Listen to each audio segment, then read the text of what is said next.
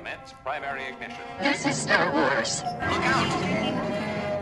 Core World News. You may fire when ready. From the bright center of the galaxy, I'm Greg Scott, and you're listening to Core World News, your whole news service providing in-depth coverage of all the latest stories from every sector of the galaxy. Welcome to a special presentation of Reading Rafter. This week, the CWN Team Review Star Wars, The High Republic, Path of Vengeance. Now the house, Ben, Grant, and Adam, to discuss the novel. All right, thank you very, very, very much, Grex. We've got a very special episode here. You might be able to tell the difference in audio. You might not, actually.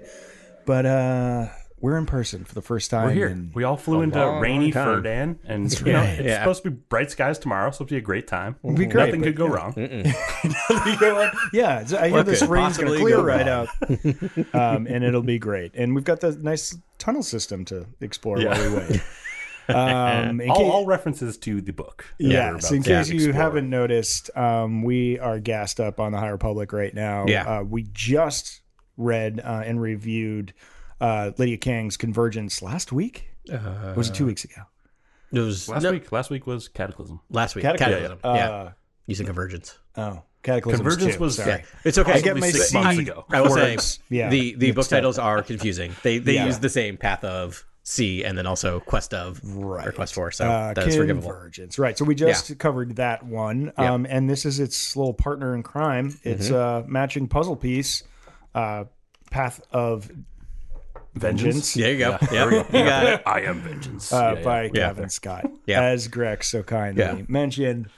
It's a party. It's a High Republic party, and we're all in. And we got our no strawberry wine. Yeah. Oh yeah. You know, I'm so much no strawberry wine. And that's the thing. Like, this is the cap of Phase 2, right? Which we'll just admit on air that we're assuming there were going to be 3 more books after this. We were all in on it together with this, but no, this is it. This is the end of Phase 2. I might have misspoke a couple thousand times last week. We all did, because I thought for sure we get more of of some of these characters. Like I thought, what's his name's quest for Planet X rehabilitation. Axel Greylock. I thought we were gonna get more about it. Nope, he's just dead. Right? Because there's no way he's prison. still alive in Phase 1. Yeah, there's some finality to the end of this book. That's it. He went back to jail and maybe lived happily ever after. Maybe didn't.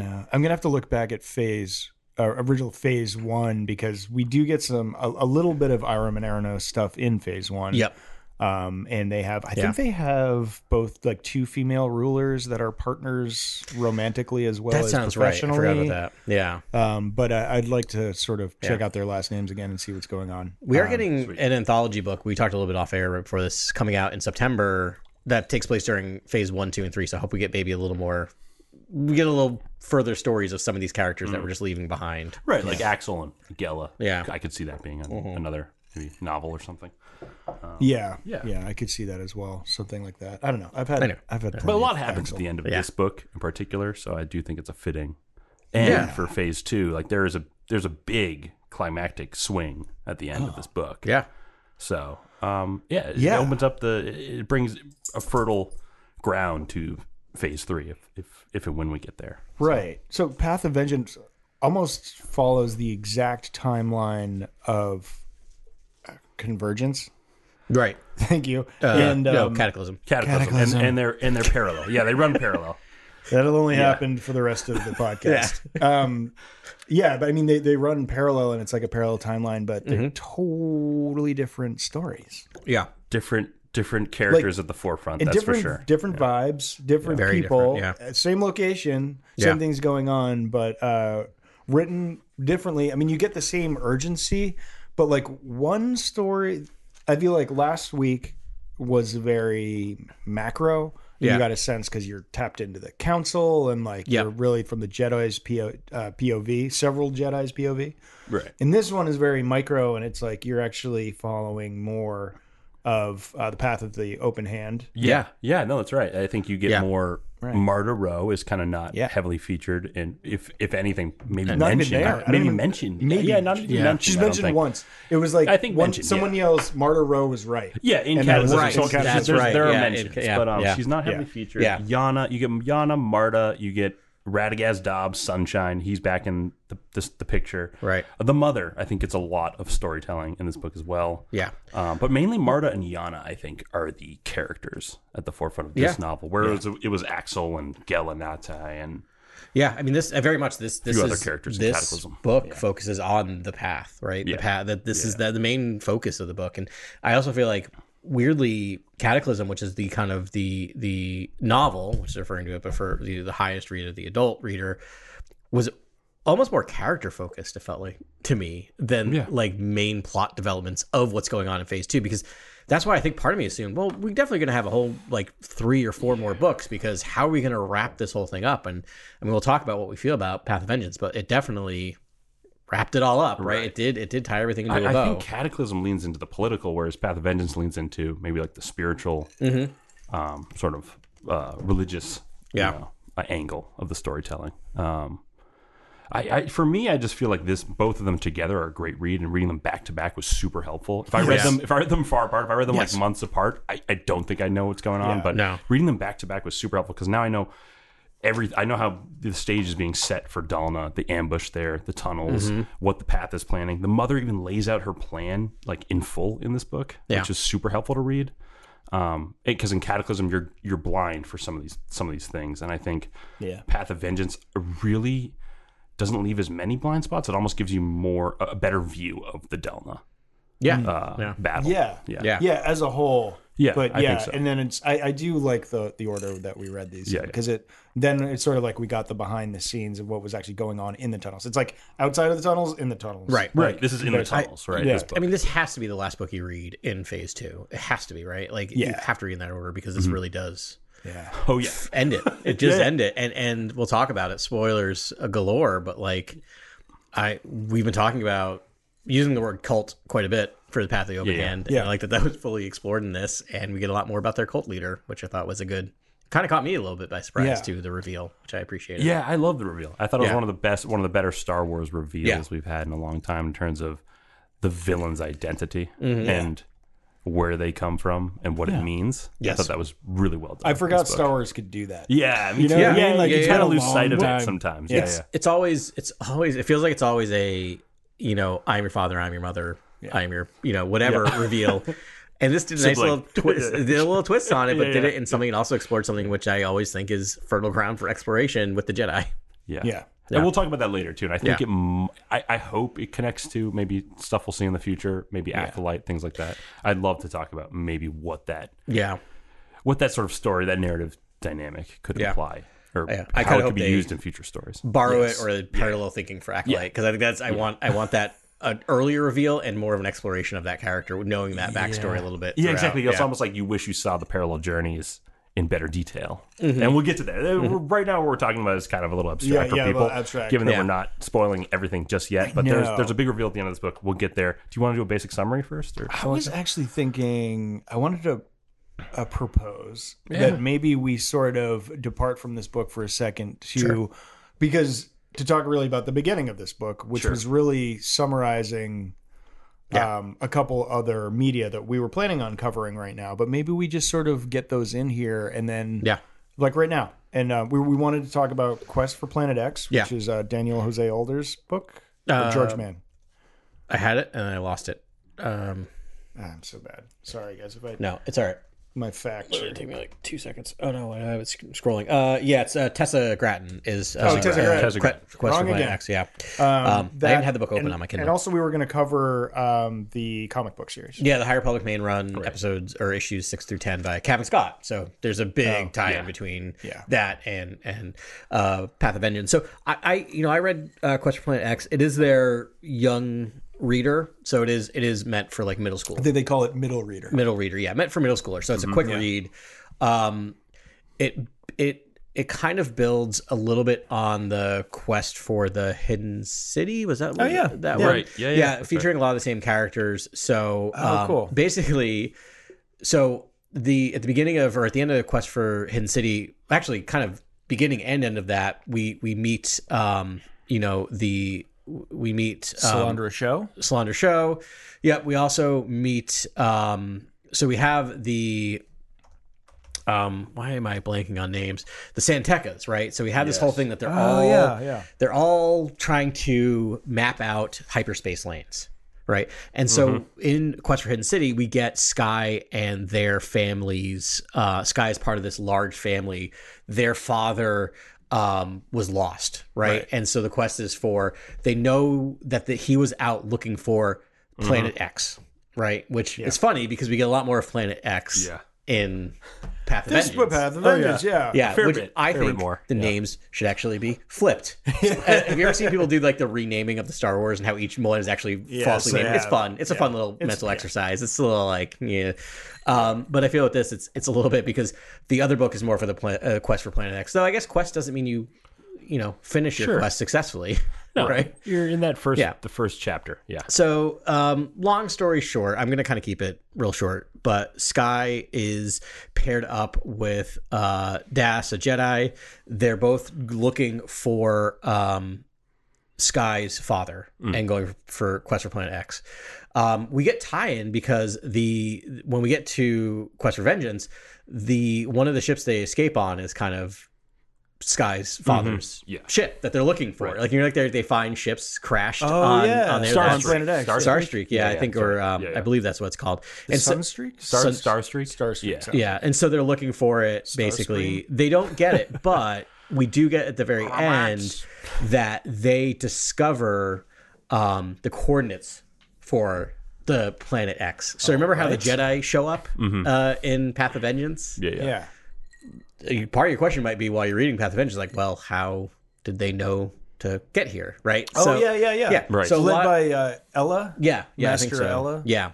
So that book kind of covers a lot of this. It's very much a middle reader. It's an adventure story. It is a lot about romance for a middle reader. That's very funny. It's very romantic. I would say Phase 2 is the most romantic. I think we're all dancing around a word we want to use, but yeah. Yeah, no. What word do we want to use? Horny. Yes. I was like, these books are super horny. Yeah. They're thirsty. I was like, they're thirsty books. Say it. That's they're not very thirsty books. It's not explicit. Thirsty is a better. Thirsty, I think. I like thirsty. Yeah. For me, maybe we'll use thirsty for the middle reader and horny for the adult books. Sure. Yeah, you're right. Okay, fair enough. No, definitely. I think. And we talked about Jedi Thirst last week, and I think how it's just is it interesting, and how many times can I watch someone squirm under their suppressed lust or whatever? I don't know. For me, it's like. It's I guess it's entertaining, but I don't know. It seems like it's happening over and over again, and the Jedi have real desires for attachment, even though they've forbid it. And it's I don't know. It's just to watch that struggle. Is I guess compelling, given it's talking about the human condition to a degree. But I don't know. It's to me, it's like it's a little redundant. Is all I'll say. Yes, because they keep doing. They keep doing it a lot. For every character, every character has their one. Their crush. But did you guys see the Freddie Prinze Jr. quote from like 2 weeks ago now? I don't think so. So he's calling a follow. I used to like that one quote that he did before, right, where he was talking about like it's all about balance. It's very simple. I can tell you how this ends. The Star Wars calculus like a week ago. Yes, I think there's once we actually played it. We played it on our podcast. I think I gave him too much credit for that because I think you did too because I think we had a giant debate a few weeks ago about. I took it as gospel. Yeah, you did. You took it as the truth, and I was like, it's all subjective. Like he knows things. Well, I found out last week he does not know things. In fact, because he was like, people have been asking him because all the like Rebels characters are popping up in live action. Like, would you ever try to reprise Kanan? Which I don't know how that would even work. How would that even work? I don't even Force know. Ghost, maybe or something like that. Sure. And he was like, no, I'm done with that. He's like, I'm more of a Star Trek fan anyway. So I'm like, well, you're canceled. And then he was like, and then the line was, no one ever gets laid in Star Wars.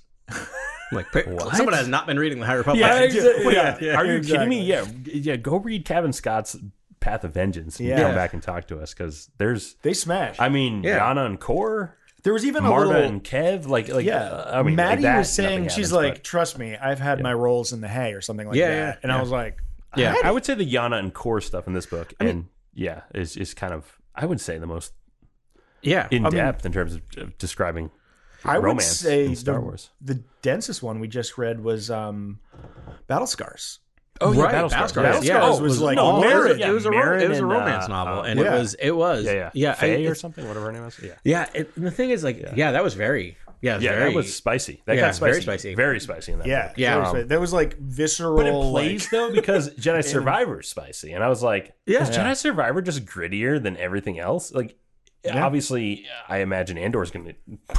I mean, it has done everything. Andor is, I think, the pinnacle of what Star Wars can be, covering all the bases in the best way possible. Yeah, I think I will say it's the pinnacle of adult Star Wars. Yeah, meaning like that's as adult as I want Star Wars to get. Like I think we've had these debates before. I'm like, I don't need an R-rated Star Wars, right? But I want that. Like I want some stories that are like clearly kids would be like, this is boring. There's even like Andor even like presupposes there's like post romance, right? Yeah, between like Bix and Andor or like something. You know, I mean, like it just already romance is just a factor, whereas it's just bizarre in some Star Wars storytelling where it just seems like that's a good point. Yeah, it just seems like it's I don't know, it's buried or suppressed or non-existent or hidden, or the Jedi don't deal in this, therefore it doesn't exist in their condition. And which doesn't make sense really. Yeah. Exactly. Also, I just gotta say, as the resident Star Trek fan, probably of this group as well, I've watched everything. Don't worry, Star Wars is by far still my favorite thing, but I do love Star Trek. Yeah. That is not a horny show. Like it gets so much of this because of the original Trek stuff, which was like really not that. It was like 5 scenes of Kirk kissing an alien, and it gets put on this. And Uhura too, which was very racy for all the races. Well, it is and it isn't because even if you watch that scene, it's very just like a kiss, a very quick kiss, and because it was interracial at the time. No way that shows. Though my favorite thing about that is they wanted to shoot it that you couldn't see them kiss, and he kept making faces every time they would do the behind the scene, so they couldn't use that shot, so they had to use a shot of the actually seeing the lips touch. Anyway. Good for Shatner. Behind the scenes, good for Shatner. But like I watched the new ones, which are great. But like there are like the sexiest scene in all of the new Star Trek was like Riker and Troy kissing, who are like both 70-year-old people. Which I'm like, this is awesome. We're actually seeing like aged people make out, which is like not seen. But I'm like, it's not like calm down, Frey Prince. Like it's Star Trek. It's still pretty chaste. Like and we have Marta and what's his name? Marta and everybody, I guess. Yeah, I guess Marta has like just a very intense reaction to everyone. Yeah. I'm like, okay. Bocana is his name. Bocana, there he is. Yeah, there Frey Prince is just looking for a new job. Yeah, Bocana. It's like from Kevmo to Bocana in this book. And it gets spicy. I forgot about that. Yeah, like seamlessly. She's like, oh, why do I feel this way? It's like, because you're alive. But the planet, I felt like was affecting everyone, right? Like, that was cool about it. It was like Lost. Let's get into the summary of this book. Because like we got to talk about what this book is really, right? Yeah. Did you want to, well... I don't have an organized one, but I was going to do the gist of what I if I can delay you one more minute, I do want to talk. Can we talk about the comics? Yes, because the comics are in like it's a direct lead in to the this. direct lead into this. Yeah, I would say read first. Yes, right. Yes, because 100%. Cavan Scott summarizes them in the first chapter of this book. So that's the other thing. Like I would highly recommend reading the comics. They're really, I mean, it's Cavan Scott, so it's well written, well illustrated. But for whatever reason, you don't have the ability to get them yet. We've had this issue talking about like they're not on Marvel Unlimited yet. So if you're waiting for Marvel Unlimited, you don't need to wait before reading Path of Vengeance because he does a good job of summarizing everything that's happened. So you're not missing out on anything, but there is a little more depth in the comic. And basically we get the end of the riot on Jedha, and we get that basically we find out that the Path are looking for something inside of the fallen Jedi statue. And the Jedi Vault. And we find out there's a Jedi Vault in the statue. Yeah.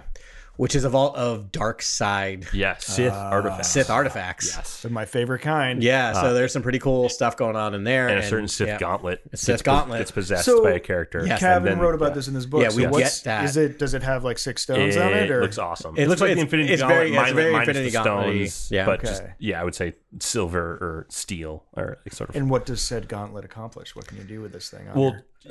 Shoots lightning. It shoots lightning, and that's awesome. Yeah, it's pretty cool. And my favorite character actually uses it. And Tay Sarek, huge new character who is a disgraced guardian of the will, turn thief, criminal, ne'er-do-well. Yeah, I remember him from the early comics, ripping off Co McVitus. Vildar Mack. Vildar Mack, who also we'll talk about Vildar Mack in a second. Great scene. And please read the comics because there is a scene in there where it's like the Force is with me. And one with the Force is with me, and it's the best version of that. It's that really I've ever good. seen. Yeah, cool. In Star Wars. a cave-in that's used. It's a cave-in, and basically he goes, "The Force is with me. I'm one with the Force." And there's a bunch of, I guess, dignitaries around him, or like path of the open hands. Yeah, there's path of the open hand. So he's trying to save the path. You're just like calling him like these slurs, these Jedi slurs. And he's like, I'm trying to save you all. Yes, and it's so good. And they eventually buy in because they realize they need the Force to they save need to them. help him lift the rocks. I'm trying to think if that's allegory of some sort. It's so much going on. No, I don't think it has any connection or relevance to. But religious fanatics who don't trust the media. That doesn't sound relatable. Yeah, but we do get that gauntlet is then also used by our Jedi, right? So a Jedi has to somewhat give into the dark side. So there's a moment of Tesseric and I just forgot his name. We just said it. What was the Vildar Mac? Vildar Mac, right? Yes. And they have a nice little bond that's formed at the end of this. That is like friendship. There's a hug subplot going through the entirety of the series that finally gets a nice little cap moment at the end. It's really good. It's good. Those comics are. I don't even want to spoil them too much. It has some of my favorite Jedi Masters ever featured. Just aesthetically and I think training and teachings wise. Master Lieben. Huge fan. Just basically a tiger Jedi. Yeah. And does it hold the lightsaber in its mouth or does it in its paw? Its paw, obviously. Yeah, right. But Master. But I do like how you're thinking. There's one more. Let's get weird. You're right. No, I think Vildar Mac's Master is in there too. Master Larty. It's a Selkath Master. What's a Selkath? If you played Star Wars: Knights of the Old Republic, the Selkath lived on Manon, which was sort of I guess they manufactured Bacta, or they manufactured something I believe Kolto or something. Whatever their healing was. Their healing. What do they look like? Yeah. What do they look like? They're kind of an aquatic species, much like the Mon Calamari or Quarren, but I would say they look more like manta rays, mixed with whales, like whale shark. That's whale that, shark and manta ray. Yeah, really cool looking. Yeah. Does it survive on land? Yes. Wow. All right. Got to see that now. And that's Vildar Mac's Master. So just in case you want to know, if you want to know, and trauma, like serious trauma. The Sorcerers of Tuned are featured in, and that's a Legends thing, right? Like that goes back. I can't remember where that's Legends from, but it is way Legends, and now they brought it back, and which I love. I love the recanonization stuff. Just use what works and ignore the rest. And we also get more of because I think like what's that? Maddie from we Path get of Vengeance. Maddie there. We get Yana there, and we get the Heralds. Right? Is that and so Worth. They capture Worth. We see the capture in this, and that's why I read the comics first because you get a lot of the Worth stuff. Yeah, the sort of like I would say the inciting incident with Worth almost in the comics, and then everything in the books hits way harder. Yes, right. Yes. So same with Yana because you start seeing her turning in the comic, right? Starting to question. So this is that blind. This is that missing puzzle piece from the Battle of Jedha, the George Mann audio novel. Yeah, I mean, so like, it's kind of after it, right? But it's because that book really that audio story really just leads up to everything all like hell breaking loose, and this is like what happens while it's breaking loose and the end of it.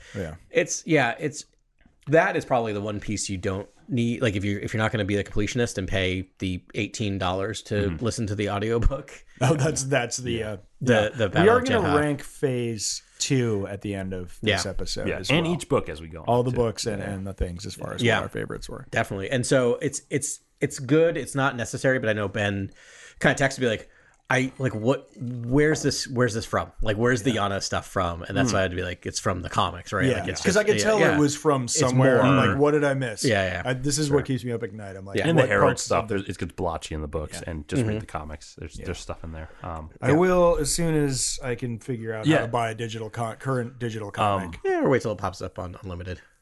I can't. Yeah, I can't. Enough. You guys have ruined me. I can show you after I viscerally miss reading the comics. I love sitting down and going through a full arc. It's again that I'm one with the Force. The Force is with me. Seeing the panels there, it's really good. Sorcerer of Tuned, Vildar's sort of trauma, that stuff, great in the comics. Yeah, right. And I will recommend, if people are listening, definitely support your paper comics. That's why these two guys that I'm with right now do that, and that's why I like leaning on them and listening to it. And it's great. I don't, for various reasons, mostly time.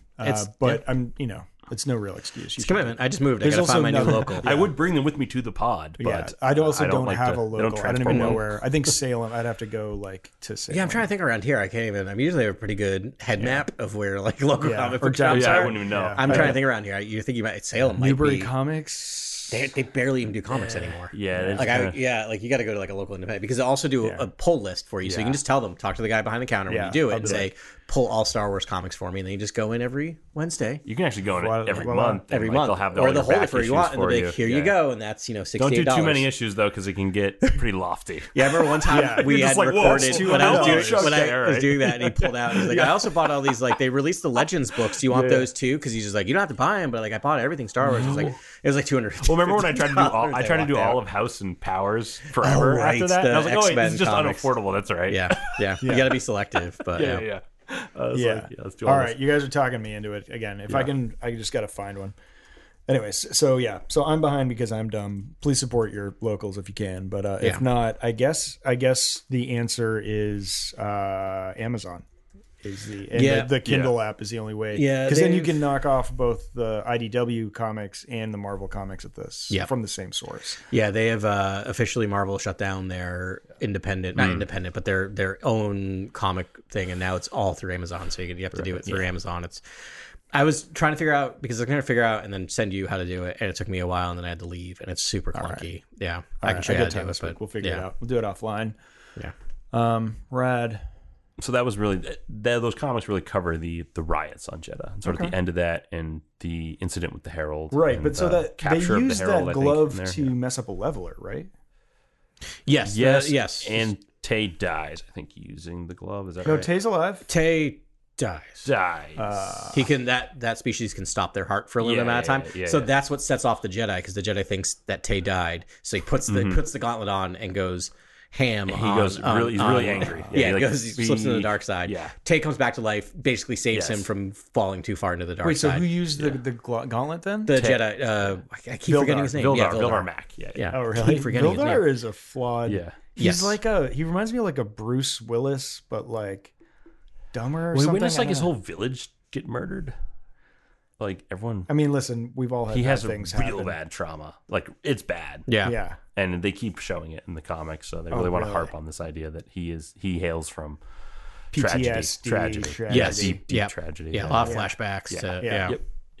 I found my local. All right, there we go. Nice. Sorry. It's just that easy. Yeah. Okay. Right on. And then this book kind of segues right from the comics. Basically, it's we're back in the riots, the end of the riot. They're still fighting in the beginning of this book. I actually love the world that Cavan builds on Jeddah. Yeah. In the beginning of this book, just like it felt like Jeddah from Rogue One, where stuff is popping off in the streets. Yeah. You know what I mean? Yeah. I love that. I love a war-torn Jeddah almost. And they were like, how about we give them war-torn Jeddah, but with more Jedi in the mix? Yeah. Right. And that's what we get in the kind of beginning of this. I thought it was just thrilling descriptions of all that stuff. It's just odd. I love it too, but it's just odd too that the two tastes we get of Jeddah are both worse on the streets. Is there ever a peaceful time? Yeah. Poor Jeddah. Poor Jeddah. I don't think you can pull that many religions together into one place and hope for peace. Yeah. I think that's the message, right? Historically. Not to get historical political, but they're clearly doing a parallel to Middle East relations in that, right? Of just of conflict between differing beliefs. So the Jedi statue pops like a piñata and spills out Sith artifacts, and they're just like, "Well, this is fine," and just leave it. Well, that's a good question. I don't know what the end result is, but everyone is, and I think that comes out in the book. I can't remember book or comic, but everyone's really upset about the Jedi, right, on Jedha, because they find out that they've been storing Sith artifacts on Jedha. Everything. That's why I think this book does so well. Is it tries to paint the Jedi as sort of the negative influence in the galaxy in this book over and over again. And they do it, and Cavan does an incredible job doing that. Although you as the reader know they're the heroes, so it's you're not really swayed when that happens. No, you just get angry at everyone else. You're just mad at the world, not understanding that these people are out there for good.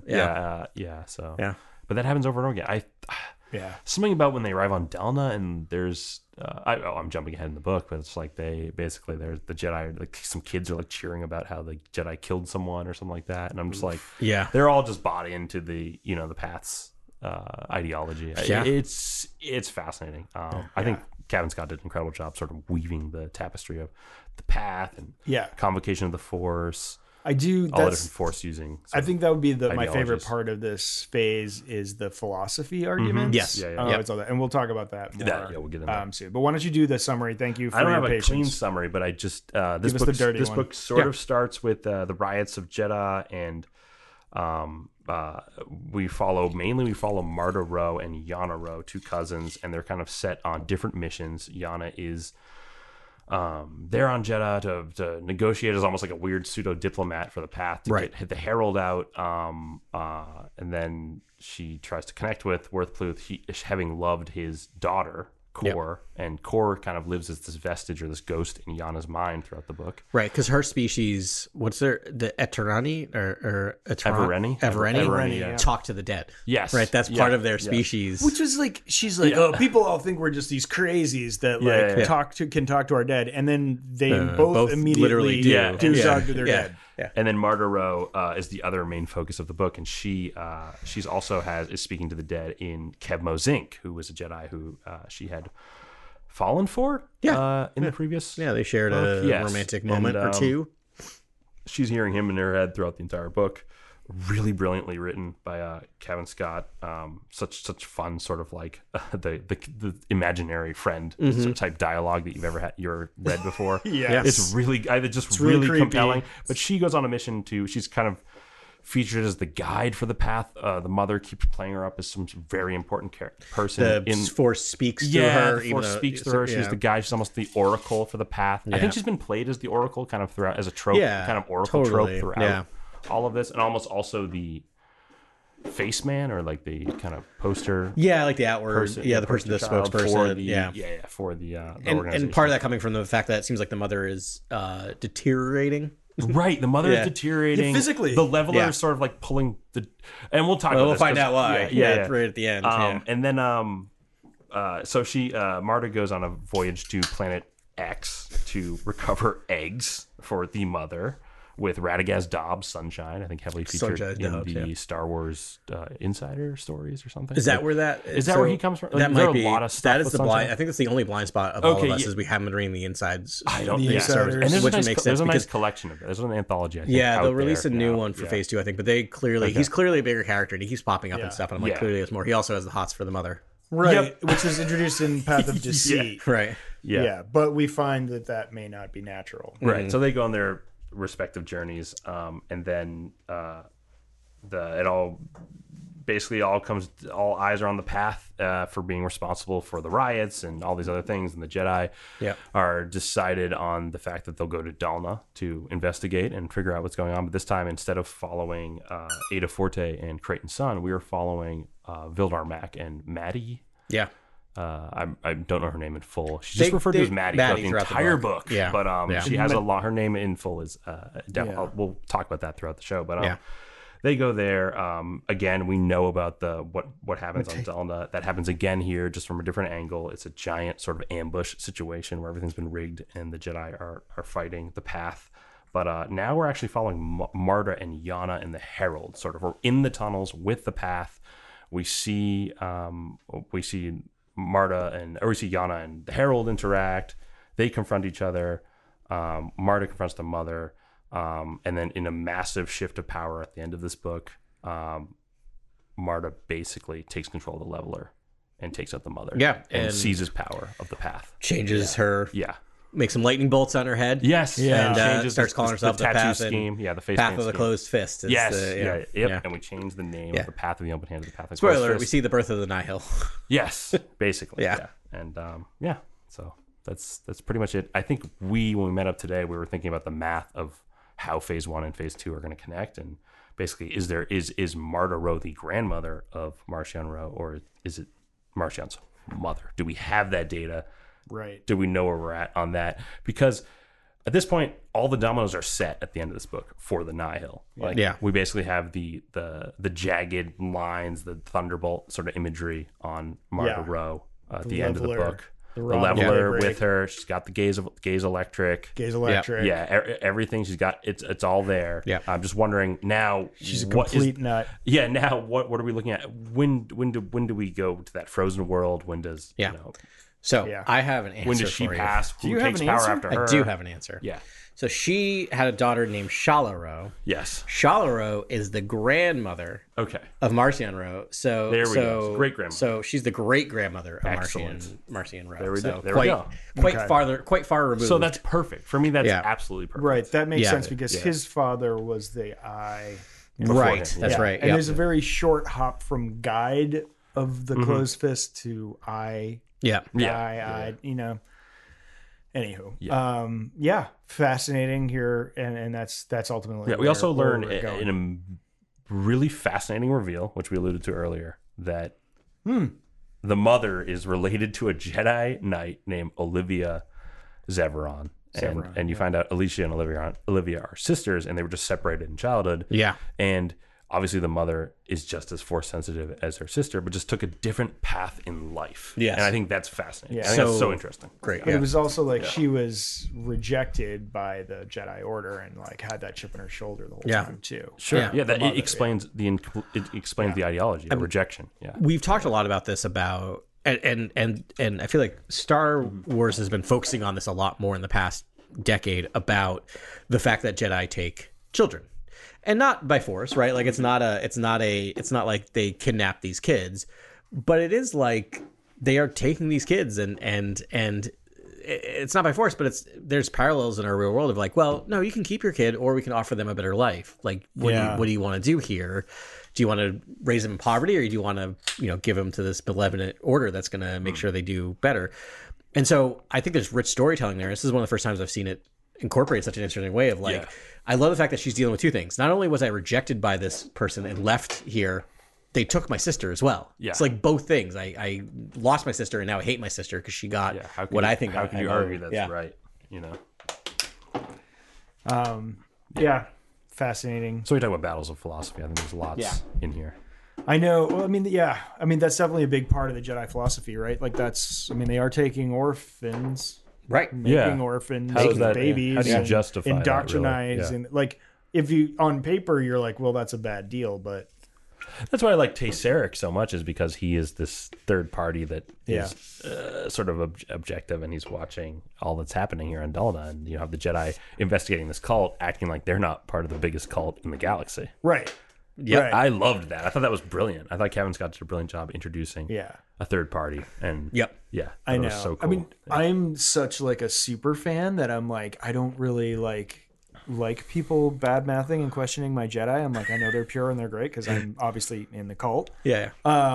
But it forces you to think about it. Yes. And and also, I mean, the whole ideology of the path of the open hand, where the force should be free, right? And we know there is a thing called balance, and it is kind of worth.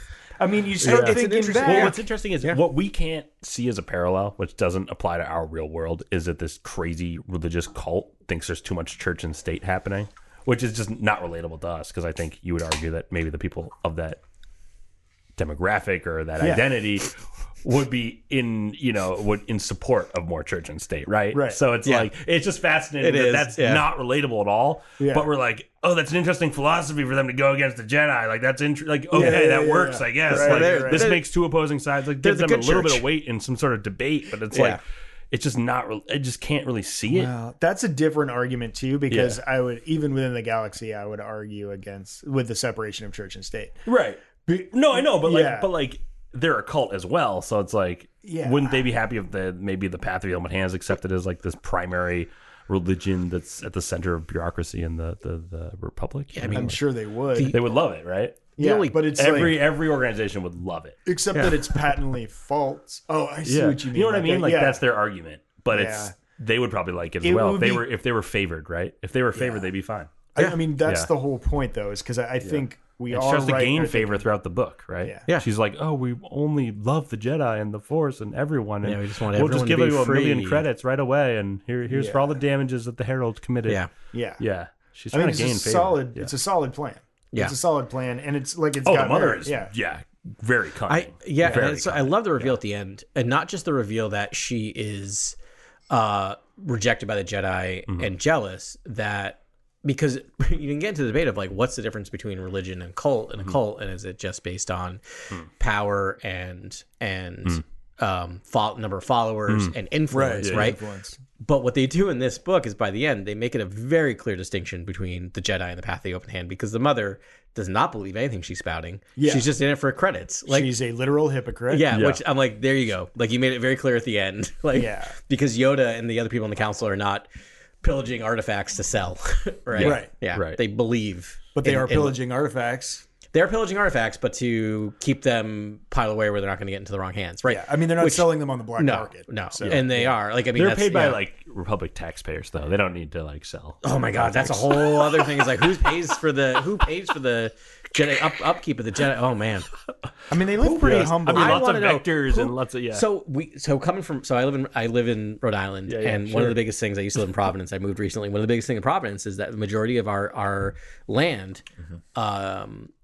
are not taxpayers, because we have per capita the most number of Catholic churches in all of America is in Providence. Goodness. And we have Brown University, and we have all these universities that aren't paying taxes.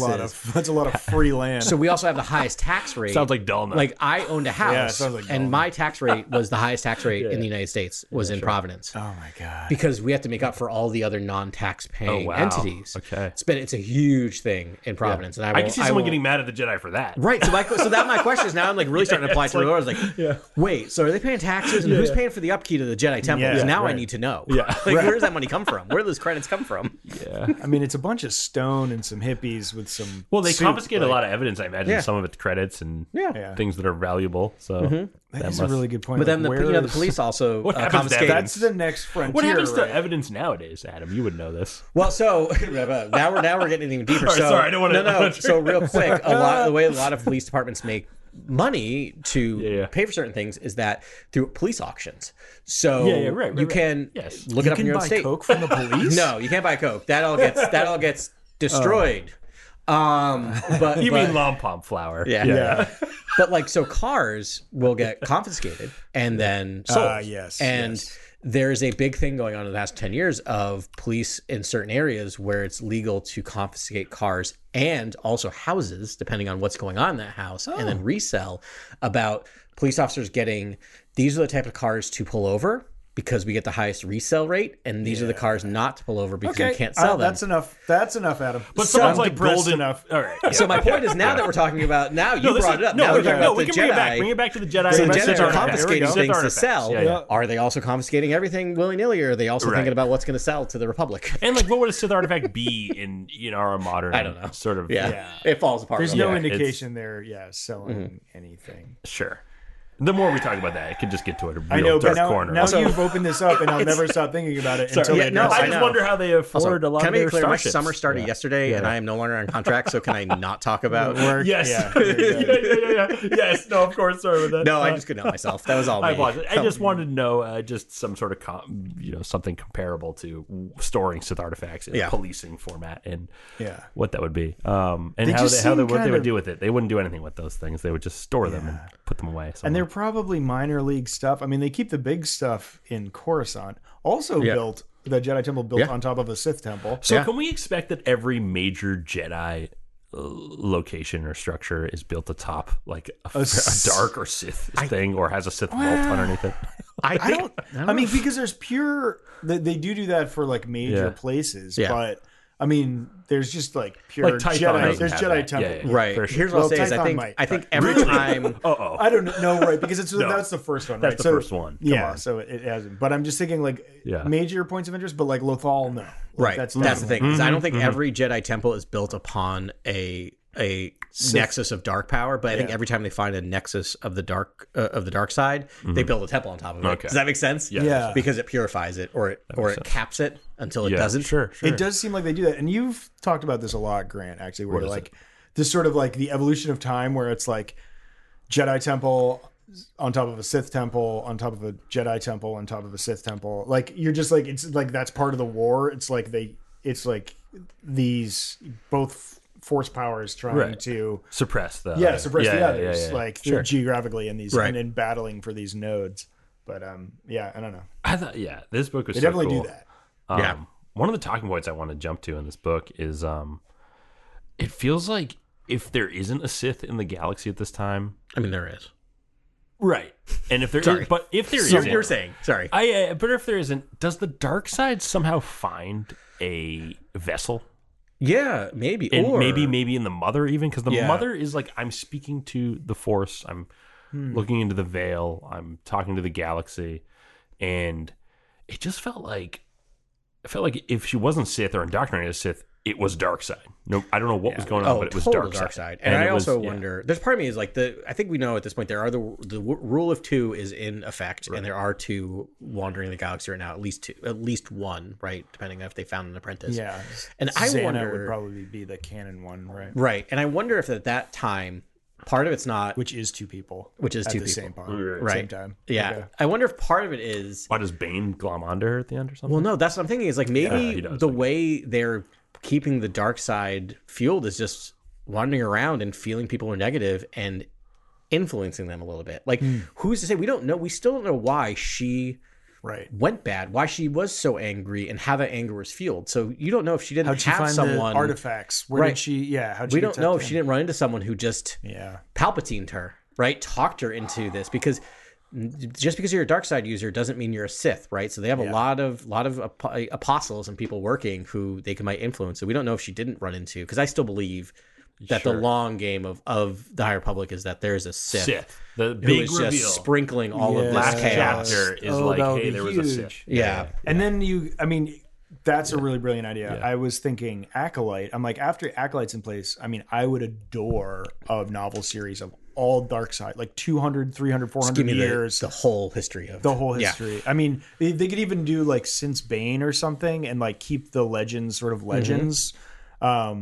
And it's like but Xana's there or something, right? And Darth Xana, and well, it's almost like Xana, and then maybe some hundreds of years of mystery, basically. Yeah, and but whatever it is, or something. Let's find out what's going on over there. We're going to cover the Timelines book that came out at some point, and spoiler alert. One of the things about it is it's very steeped in what's clearly been said in canon. There's very little in there that is not something that we all didn't know, but it is a good resource book, right? It's great everything book. summarized. Yeah. But there's very little new information in there.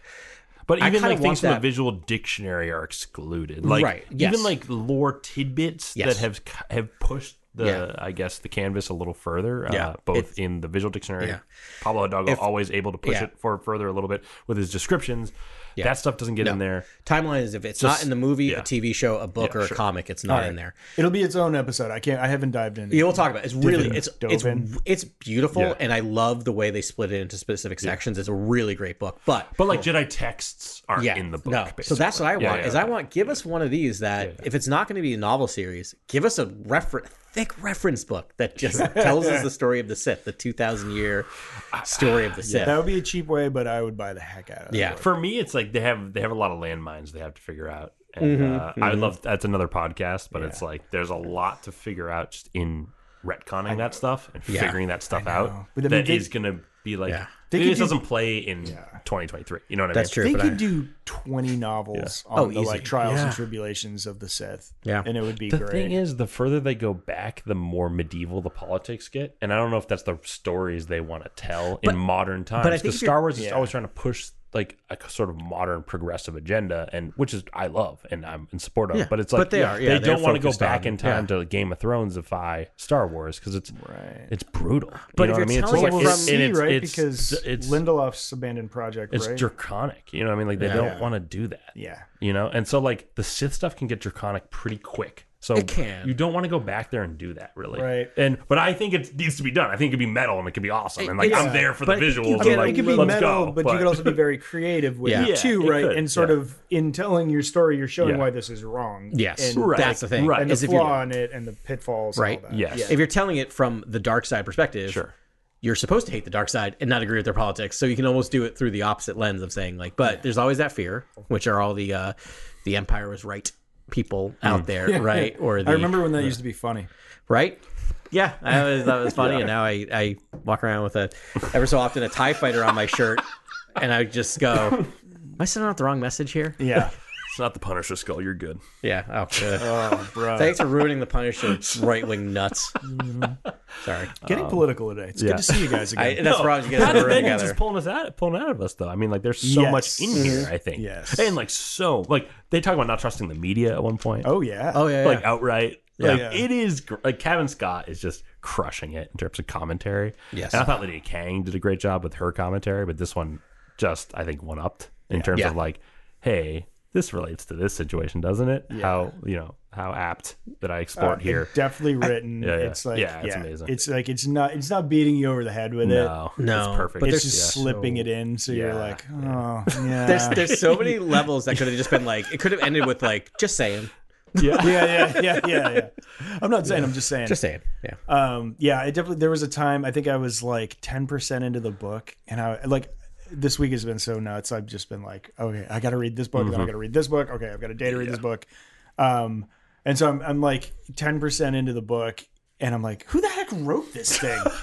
And then I'm like looking it up. I thought it was like George Mann or something, and then I was like, oh, it's Cavan Scott. Okay. Yeah, always trusting Cavan Scott. Like Charles Sewell, Cavan Scott, Claudia Gray, Justina Ireland, Delilah Dawson. Yeah. I think we're gonna do a pod in a few weeks about like creators we trust with Star Wars, like just, top 5 each of our round robin. Different people. We'll all select different people, just go round robin. But let's do ancillary. So just only comics and books, right? Perfect, like just perfect, so I would love to do. That'd be fun. Yeah. And we all can't pick Charles Sewell first in the draft. It's gonna be like let's totally do it. Well, draft. After this one, I mean, I you want to honestly, draft it or you want to list it?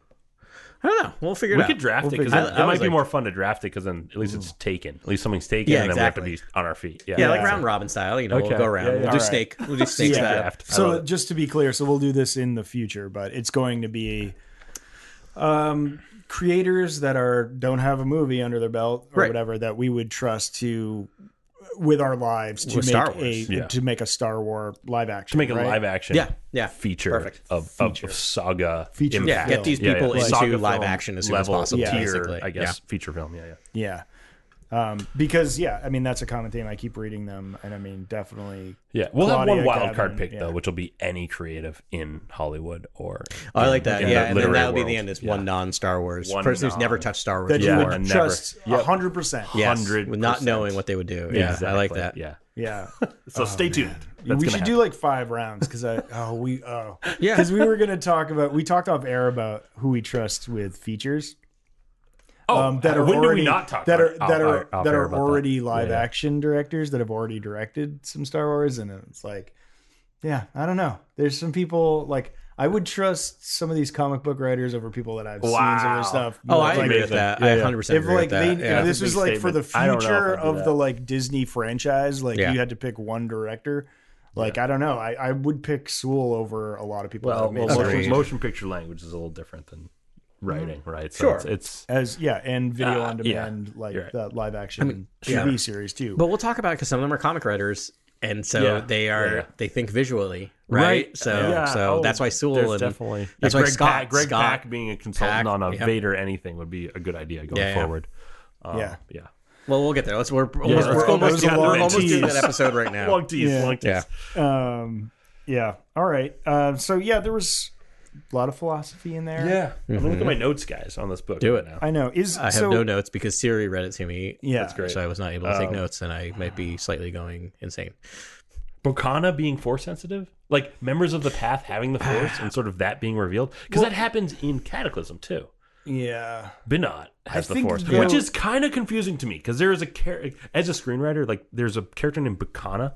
Yes. And there's a character named Binot. Yep. And I'm going to continue here.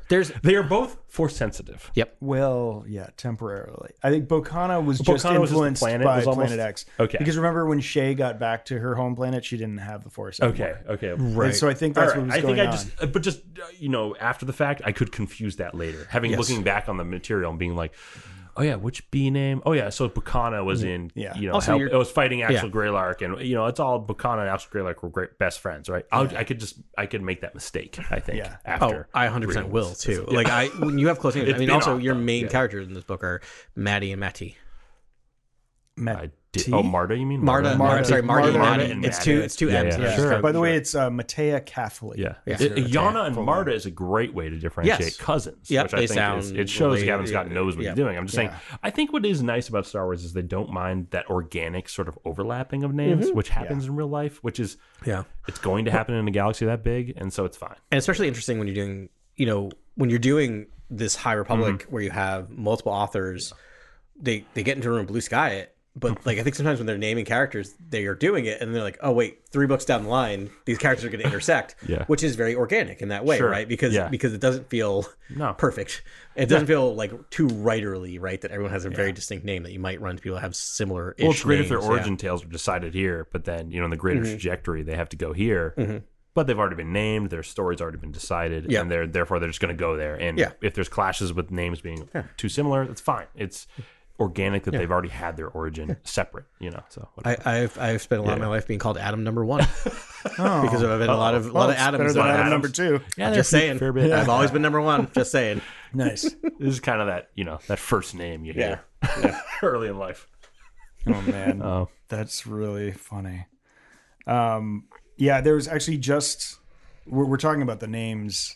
Just today, this morning, I woke up and I always scan Reddit for Star Wars, and there's a High Republic sub, which I'm a sub to, and checking it out. But someone was like openly griping about the characters. He's like, there's just too many. Like I can't keep track of it. So many. To which I shamelessly plugged this podcast, and then, but also was like, I was also like, we're a scammer's calling me right now. Well, no one's commented, no one's trolled me yet. I just checked because I wanted to see if I could get this guy's name because it's a valid. It's a valid point. Totally is. It's a valid point. It is. If you thought really Fast X had too many characters to keep track of, the High Republic. Join us here. Yeah, because it's a lot of make believe names, and that's probably why they're using Kenny and Maddie. Yes, this is like Wildcats. Yeah. Sorry. I know, it totally is. That's such a good pull. I don't even know. Oh boy. It's like, what is this really? Wildcats it just popped in my head going like, oh yeah, I know. Only Adam would understand. No, because I'm like, I can't read it because I can't keep track. Right? Like I gave up on it because of that reason. Who? Oh yeah, that's happening. That character with the really whatever power set. Anyway, but no, I feel like it's so true. And I mean, Ben, you've hit on this numerous times, so I want to give you credit for it. But like Phase 1, we had that, fan created infographic. That was the second thing I told them. I was like, they did it. I'm like, I'm actually going to make one. It's going to be awful, but I'm going to put one together for Phase 2 because I need it. Here's what's frustrating. Why do we have to do it? Right. Just Star Wars. Do it. Yeah. Like, just hire an intern. Yeah. And give them college, give them 1 semester worth of college credit. All I have to do is make an infographic. Yep, it's an infographic. Yeah, it should come straight from StarWars.com. Yes. It should be the first thing that comes out before the You know what's a pretty... That's what they should do. They should have a printed out guide to every phase. Like you go on there, you just print it out. Here's your infographic. Here's your little blurb for each character. Yeah. Here's the reading order. Here's your guide. A little bit of artist concept art. Like I know they don't... There'll be too much hand wringing. Can I give a free idea out there to Lucasfilm? Yes. Make this infographic... I mean, do whatever you want, but obviously, I love how you back off immediately. I don't. Obviously, I don't care. I don't want to be a should person, but I'm like, make whatever you want, do whatever you want. But here's an idea: make the infographic, show the character art of the characters, but also show like the ship that they're flying in from planet to planet, and show the planet hopping with the ship, and name the ship each ship with the little character profile images on the ships, and then just show how the ships are hopping because. I like to keep track of the ships. I think the ships are amazingly described and incredible. Yeah. And I love each ship in the High Republic, but I don't want to lose track of them. And if they come back in stories in the future, I want to be like, hey, that's the Starstreak. Hey, that's the Scupper. Hey, that's the Gaze Electric. Hey, that's... I don't know. I want to know the ships too. Maybe because they're characters. They're characters. I would say they're locations and characters. Very much characters, just like the that way you capture everything: character, starship, planet, and you capture it all in its movement space. I see. Maybe I have Indiana Jones on mind for obvious reason, but like I don't know why they don't have an interactive galactic map where you could just say, show me this book and show me the travel of this book, where it's very, you could just do that, where you can watch the red line go from planet to planet with the ship, clickable. Like remember, I went nuts one time. Remember I made that, I went to the galactic map and I traced out all 9 stories. Oh my God. I don't remember doing that. I don't remember but like, that was so fun. I like that stuff. But that took me it wasn't great, but it took me like an hour to do. And I'm not sure why Star Wars doesn't have someone who's just like, this book here, you can follow the path of this book. Yeah. I think the problem would be if they, because they really should have art for everyone, which Yeah. They don't. It's just like as soon as that art's down, it's permanent. That's true. They're too nervous about making anything permanent. Yeah. Because they don't want to, contradict canon or whatever. Yeah.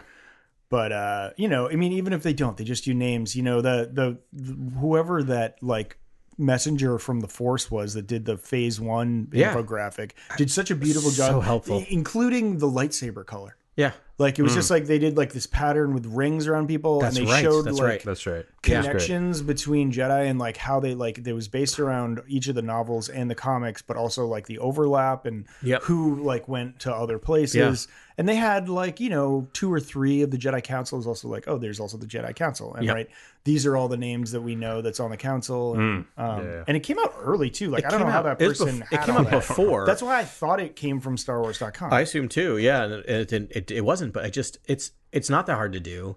It'd be super helpful. The other thing too is that they're trying to make this their high fantasy, journey into high fantasy. As all of us who have read high fantasy books, whether it's Tolkien, have you ever opened a high fantasy book and not have a map at the beginning or end of that book? Right. And usually, have you ever opened it and not had 10 maps? Yeah. Right. Yeah. So I have a good feeling Ahsoka is going to be that journey into high fantasy. Now that you bring that up, as a theme, no,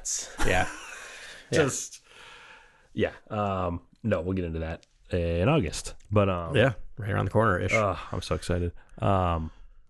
Anything? What else did you jump out at you in this book? Anything else? Oh, so I fell asleep. The Trinda tree. The Trinda tree. Okay. Yes. Gathering in the Trinda tree. So I alluded to this. I won't do the whole story on the pod, but I couldn't read this because I was in my car. I was traveling a lot, so I had to listen to it on the not audiobook that's not out yet. This book actually flew just reading it. Like I just laid on my bed and started reading, and I was like 300 pages in. I was like, what just happened? I kept trying to. I would listen to a little bit. I'm like, well, I'm gonna read like 20% in bed tonight, and I'd read like 3 pages and fall asleep. Not because of the book, but because of my life. And so yesterday I was trying to listen to like 20% every day to stay on on target. And so I was sitting on my couch. I'm like, I'm too tired to read. I'm just gonna listen to it.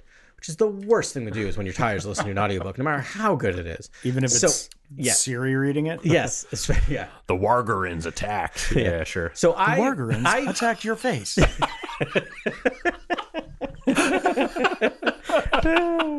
Several lightsabers were ignited. I missed 5% of this book. And the 5% was when they were on Planet X and they were escaping Planet X and they were being chased. By the Underdweller. What? So they're being chased. So also imagine... being half asleep during that. Yeah. Like, I feel like my brain scrambled and I've like internalized. That was terrifying. It was, and especially have like a soulless machine read you it. It's like even more terrifying, weirdly, than like audio drama and everything. It was just like, it's many chitinous that was actually legs a really emerged from the dark hole. So were there two things? Moment. Were there something chasing? Were there 2 creatures chasing, or was it just the one?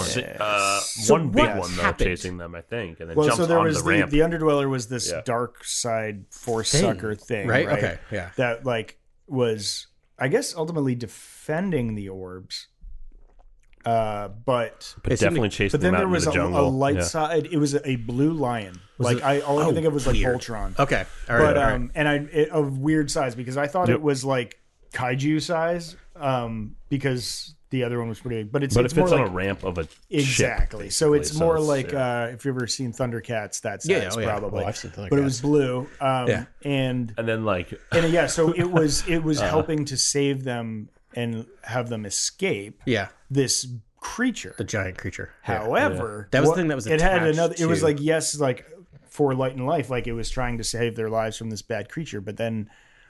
It also had an agenda that was like, you can't take those eggs with you. Yeah. Because that's when I came to. Because I caught most of this. Like I caught like it was it wasn't fully asleep. It was that dozing thing. And then I came once they were like escaping and he sacrificed himself. Right. So I was like, I thought the thing was giant, and I knew there was 2 things. So that that suplexes it into like the sky. Yeah. I was like, what just happened? Yeah. Like that was amazing. Yeah.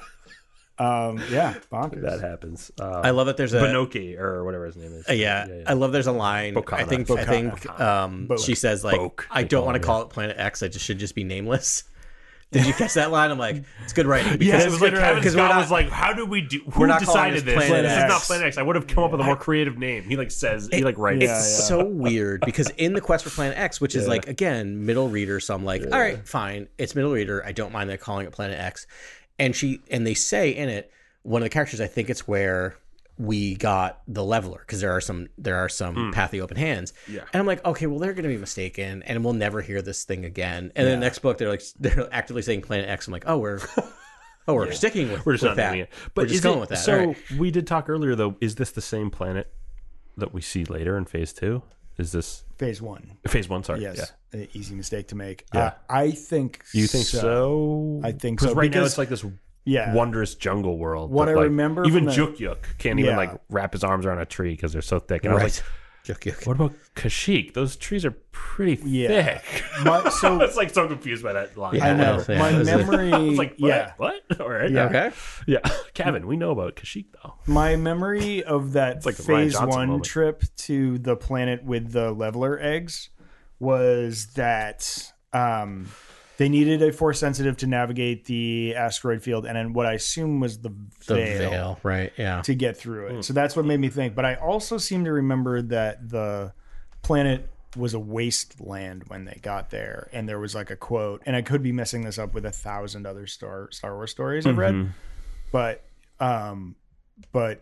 yeah, there was Marchion was like, yeah, this place used to be beautiful when he got there. And then, descends into the ice So what caves. is Phase 3 of the High Republic? Is that how that planet transforms, possibly? Is that a theory you have, maybe? I don't know if we see it again. Yeah, I don't think we will, honestly. But they do say in Phase 1 a lot that, I think at the end of, oh gosh, I don't know the name of it. The one where the Starlight Beacon crashes. We get Marchion Starfall sort of... or something. Yeah, Starfall. Like...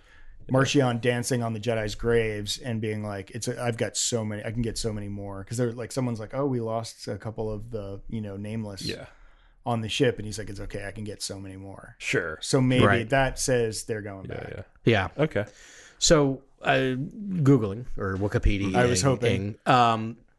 So it looks like Planet X, the earliest appearance of it was in the High Republic Eye of the Storm comic in comic 2. And that's when Marchion Ro is kind of telling the story of the Nihil. And so I think that's when he does confirm that's where the Nameless comes from, is through flashback, is through Planet X. They don't call it Planet X. But, okay. So we can assume from the, whatever that first book, right? For Light and Life or... Light of the Jedi. Light of the Jedi. Yeah, that's the first book. Maybe it doesn't say it appears in that, but they might have not. It's funny. Someone just posted that panel from that comic. Oh, really? And I'll show it to you now. Oh yeah. Okay. Yeah. Right. Totally. So that's it's really funny. It's definitely. Yeah. Oh yeah, for sure. Yeah, and it's Marchion It's definitely on there. that planet. Yeah, and with a bunch of people in robes with the 3 lightning bolts on them. Yeah. And you look at the flora and fauna, and it's exactly like the way it reads in Cavan Scott's novel. It's just like Is it Tanalorr? No, Tanalorr, that'd be hilarious. I guess it can't be because it's frozen in Phase 1. So. or maybe they just Or I go guess to that's not it. maybe It they can't just be go it. to an icy part of it or something. It just looks similar. Now that you showed me that comic art, I was like, this sort of rainbow color palette. Speaking of Tanalorr, by the way, is from Jedi Survivor. Yeah. I was just thinking when I was driving up here, I was just like, it's so funny because the plot, that the crux of that game is like, let's find a place where we can hide the Jedi or hide Force sensitives. And they have they have the Path engine, right, to go into to no space. No, what's it called? Zero? No. Yeah, no space. No space? Yeah. They go into no space. Oh. We also do have, and Ben, you haven't been there yet, but that's in Star Wars. I can't wait to get to Star Wars main run. When we get to Star Wars main run, by the way, Luke and gang end up in no space. Whoa. Yeah, there are High Republic tie-ins too. High Republic tie-ins. Like, what's going on in no space now? It's fascinating. Oh. Yeah. Okay. Yeah. So we'll get there in a little bit. But it's Luke and no space. Luke and no space. You know what I mean, Ben? Yeah. I know. I'm picking up what you're putting down.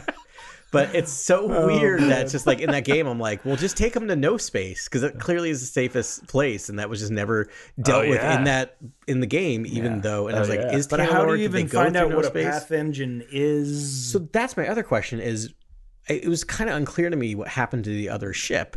They clearly went into no space, right? Like, because remember they're like, we're trying to like break the laws of physics. Oh, the Veil, you mean? That was the so you think that was the creation of the Path engine. Greta or whatever her name is still alive. They're in no space. Like, I think they created the Path engine. I think that's what they were doing in that moment. And I thought for sure we would cut back to be like, no, we're alive. We're in no space. So somewhere between, and I wonder if it's going to be one of the short stories that we get in that collection. That's my theory, is that's how, because we still don't get the story of how we have the Gaze Electric, Yeah. We don't know how the Gaze Electric ends up in no space. And the path engines are invented. Right, and I think that was the invention of you the heard it here first, engines. everyone. I bet no one's talking about this. Yeah. But no one's talking about this. Guaranteed. I've checked. Yeah. That's wild. Yeah, so that makes sense. So Shay, under the influence of the Force, has like a vision while she's passing through the veil and creates the path engine. Yeah. Because she she's like, oh, it's like a reverse hyperdrive or something. Right, and I'm basically breaking laws of physics, science. She says a couple times. Yeah. So I think that's what's happening there. So that means she needs to reconnect with Marta at some point. Right, maybe. They need to somehow come back together, which I guess, like, that's why the other reason I kept thinking there'd be another book in this series, but that's got to be one of the short stories they're going to have to tell. Who knows how many books we'll get in Phase 3. Right, because also I do. They create a giant dome. You do know? I do. Oh, all right. We can talk about that now or Did you just figure it out? Well, we're talking about it now. I Googled it earlier to see what is Phase 3, how many books, and who's writing the books. So I can do that right now if you want to do it. Oh, I didn't know that info was do we have anything else to say on this book? I feel like... I kind of do. I Go for it. I have the page open. No rush. I mean, so I'm just like scanning my notes, but I do have larger things. But I did. I'm gonna laugh at my own joke. I wrote for one. It was like that wasn't what disturbed Maddie. She had messed around herself enough over the years, and sometimes hadn't even been caught. And then my note was High Republic, more like Horny Republic. Because they all have that story. So I want to set a scene. Jedi. Every Jedi has that story. Every Jedi. Ben's looking at his iPad right now. So you actually had to like type that out? Yeah. That makes me laugh. That makes me so happy. I can just imagine you like chuckling yourself while you're like clunkily typing on a Kindle. iPad. I wrote it on an iPad, but I wrote it on a Kindle. Oh, on a Kindle. So even clunkier. That makes my day. No, I've gotten good at it. I mean, a lot of my notes are sort of like about this philosophy, like Cavan, like slow plays, all these things. It's like it's so fun to read Marta because she's so dumb and so misguided. Yeah. And it's just like all these things are happening, and she just like doesn't can't make the correct decision, can't like break out of her like mindset that that the Jedi are misusing the Force, even though she has all this mounting evidence. And also, this is something I wanted to ask you. Were any of you at all surprised that the mother was Force sensitive? No. I mean, I know I have been talking about this since the first book. It's like, I mean, they make it painfully obviously with Sunshine Dobbs that like she's... You know, he comes in there like a cowboy, and then he's just like falling in love with her like second he meets her. And she has her presence has a lot of power to it in the books. Like when she arrives in a room, people are just immediately under her control. It's sort of a dark side Palpatine feel with that character. And it's all mental and emotional, and like it's really cool. Then they you know sort of slow play it, but it was great in this book that they finally confronted that and acknowledged. Because I was just like it's almost frustrating reading it because you're like, how do you not say this? How do you not say this? But that's the character's POV. So they don't see or even Yoda. You're just like, Well, I think also you're just like, come on, like, let's know this is. I know. He's not a cultist. That's another story. We talked about that at length last week. I think part of it was I was so convinced she was, and then she was hanging around the Nameless the entire time, right? So it's a good job of trying to like how did they pull that work and then you find out she didn't. She had the staff, but it was slowly feeding on her. Like it was still feeding on her with the staff. That's why she wanted both the staff of Daybreak and the staff of Seasons. Thank you. Grant's always right there. I know. I don't know. Is there a power one in there too, or do they make the Rod of Power? They make the Rod of Power together. They Is there what? Yeah, let's hold the jokes. Do they let's say hold back Rod the jokes. Of Power? Let's keep it clean. Because, like, it is written somewhere in this book. Mean, yes. I had a Rod of Daybreak this morning.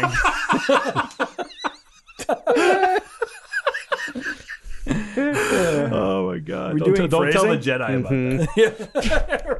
that. All right. Oh yeah, cultists only hear what they want to hear. Yeah, Morgrins. We did that. Yeah, Morgrins. I do love it. Same though that the philosophical debates. Yeah. So there's another philosophical thing, and that's we have that great. It's called a Sataran, I believe. Yeah, species. A species that is telekinetic. Oh, right. That's on the ship as they go to Planet X. Right? Yeah. and he starts like being connected telekinetically to the planet, and the planet's like the Force is gonna die. The Force will be chained. Yeah, and it's like this whole thing, and then it starts talking to all of them while they're on the planet. Bocana specifically gets a lot of mind meld with the planet. And what did you read out of all of that? I love that device, honestly, a kind of siren world. I love that idea. I think it's so cool.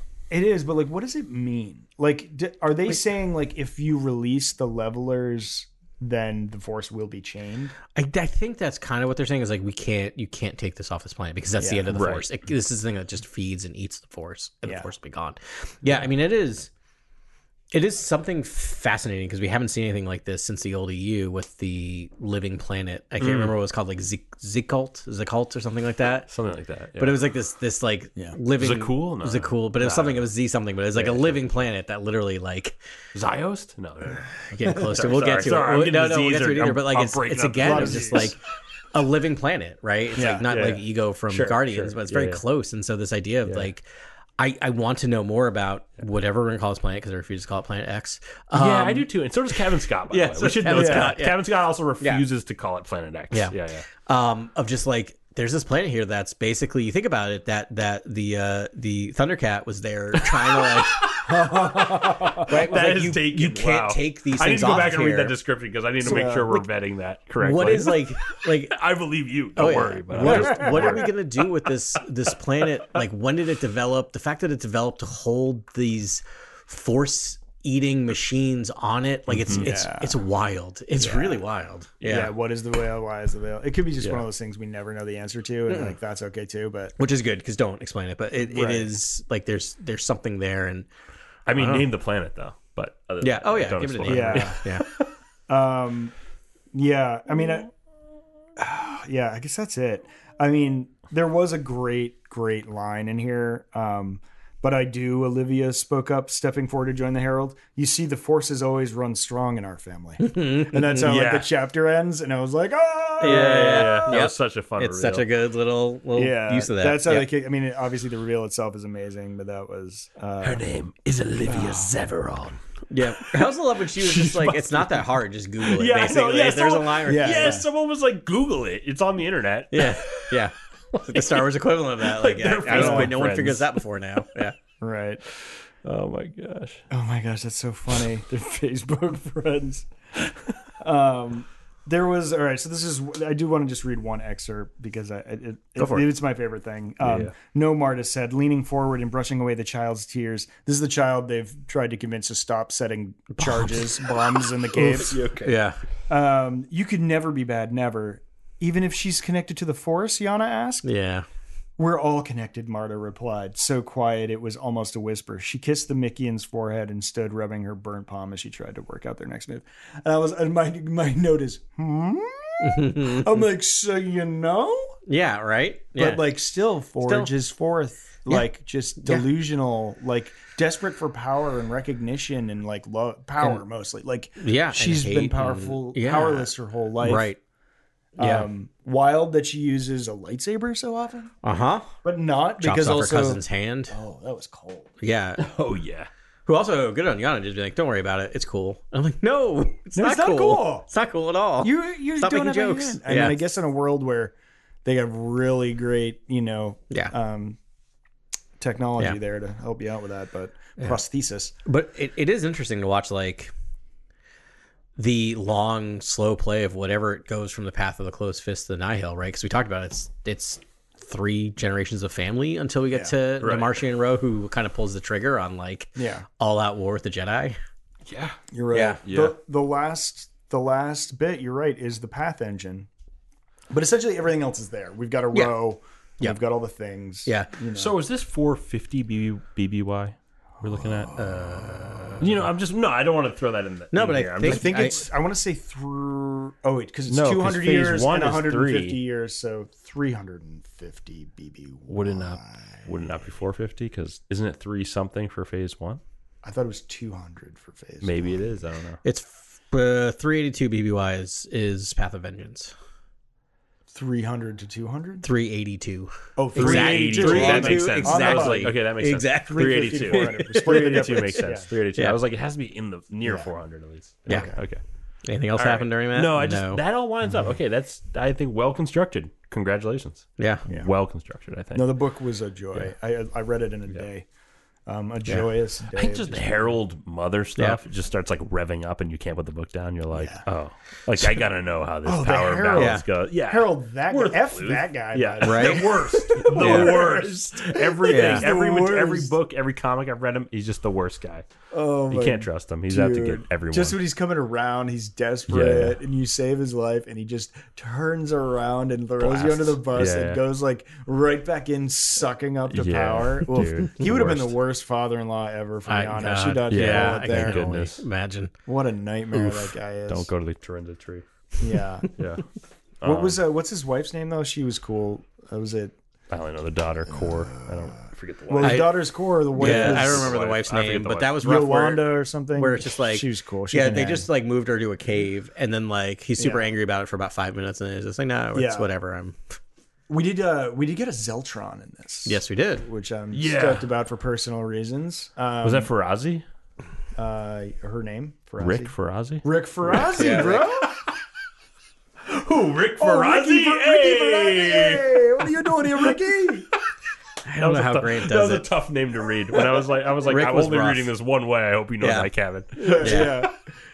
Yeah. But she was lit. I mean, a little didn't do much. Sickly and dies instantaneously? Oh yeah, she did. She did take a dirt nap. The mother poisoned her. Yeah, that's right. Awesome. She poisoned like the Jedi arrive on the planet, and someone's like, "The path though," and dies, and I'm like, yeah. Oh, that's great because, of course, they're poisoning anyone who speaks out against them. But it reminded me of a horror movie, right? Yeah, it reminded me of like modern horror, where it's just like you have this character, they come in, you think it's going to be an important character, and then another character discovers that character horribly destroyed from whatever the monster is. It is. I mean, it's basically, if you haven't seen Barbarian, it's kind of Barbarian. It's kind of the twist on Barbarian. That movie's amazing. That movie is amazing. By the way, if you haven't seen Barbarian, see Barbarian. It's very good. Yeah. All right, noted. I'll put it in the list. Oh, it's quite good. It's one of the best tonal changes in the movie I've ever seen. Justin Longaissance? Justin Long's best role ever is in that, and he, it's so good. He's so good in it. Yeah. That's good to hear. Good. I will check it out. But you hate him. You in that despise movie, the but I love the fact that he was willing to do that. Like as like Mr. Likable funny guy is like, I'm going to be the guy you hate in this movie. Him with the measuring tape. The scene where he's just measuring a room is one of the funniest things and one of the most horrific things I've ever seen in a movie. It's so good. So good. Anyway, all right. Just watch Barbarian. It was the best stumbling into a horror situation. Yeah, which feels like the dullest. First 30 minutes is terrifying and really uncomfortable, and then you'll get over it, and then it's fun. Yeah. And then it's fun. That's fun. All right, I have a question for y'all. What is the mother's plan? It's a big question.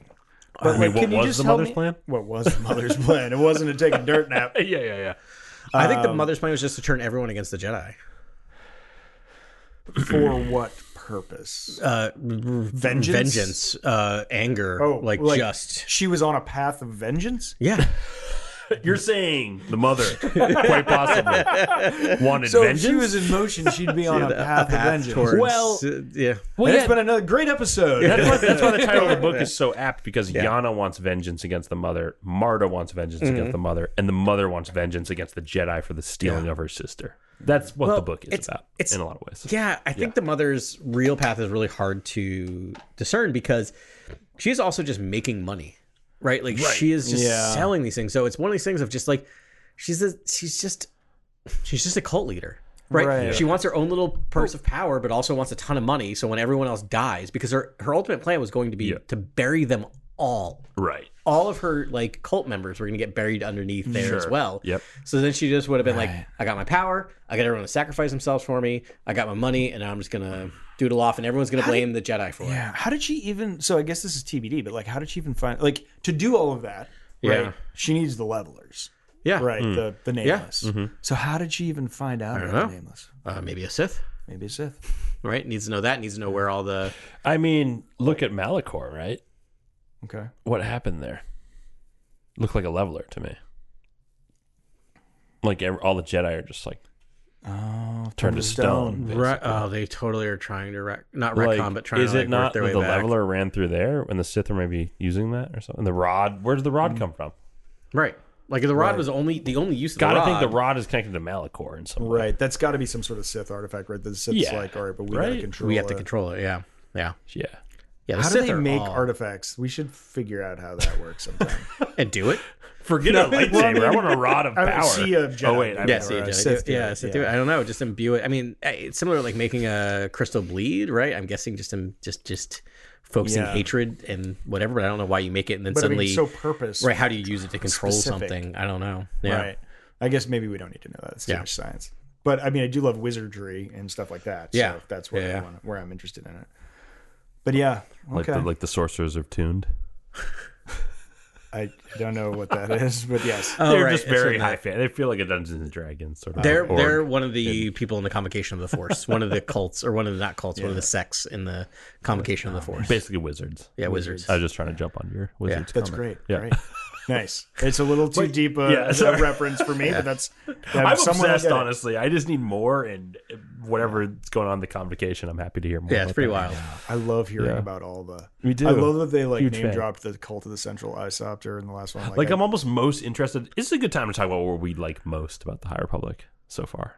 Okay. I think I'm most interested in like the Graphs and the Santekas and the Robber Baron stuff. Like I'm really interested in that stuff and the Hyperlane stuff. Yeah. Very almost like, and it feels like it's a side plot. It feels like it's not even that. It's not big a deal in the High Republic. I wish it got more. Agreed. Yeah. And then Convocation of the Force is my other kind of like, what else can we do here that's fun? That's not just like there was a battle on Jeddah and let's walk away from it. Like what else is here? What are the philosophical battles between the various? It feels endless, and it feels like there could be. I would love a sorcerer of tuned, going against a Jedi, or maybe a Jedi turned sorcerer. I don't know. Like there could be really fun things you can do in there. Yeah. The other thing I'm really enjoying, although we've talked about maybe they're doing too much of it, though, is that we haven't spent time with a Jedi, like a fully functioning Jedi order, right?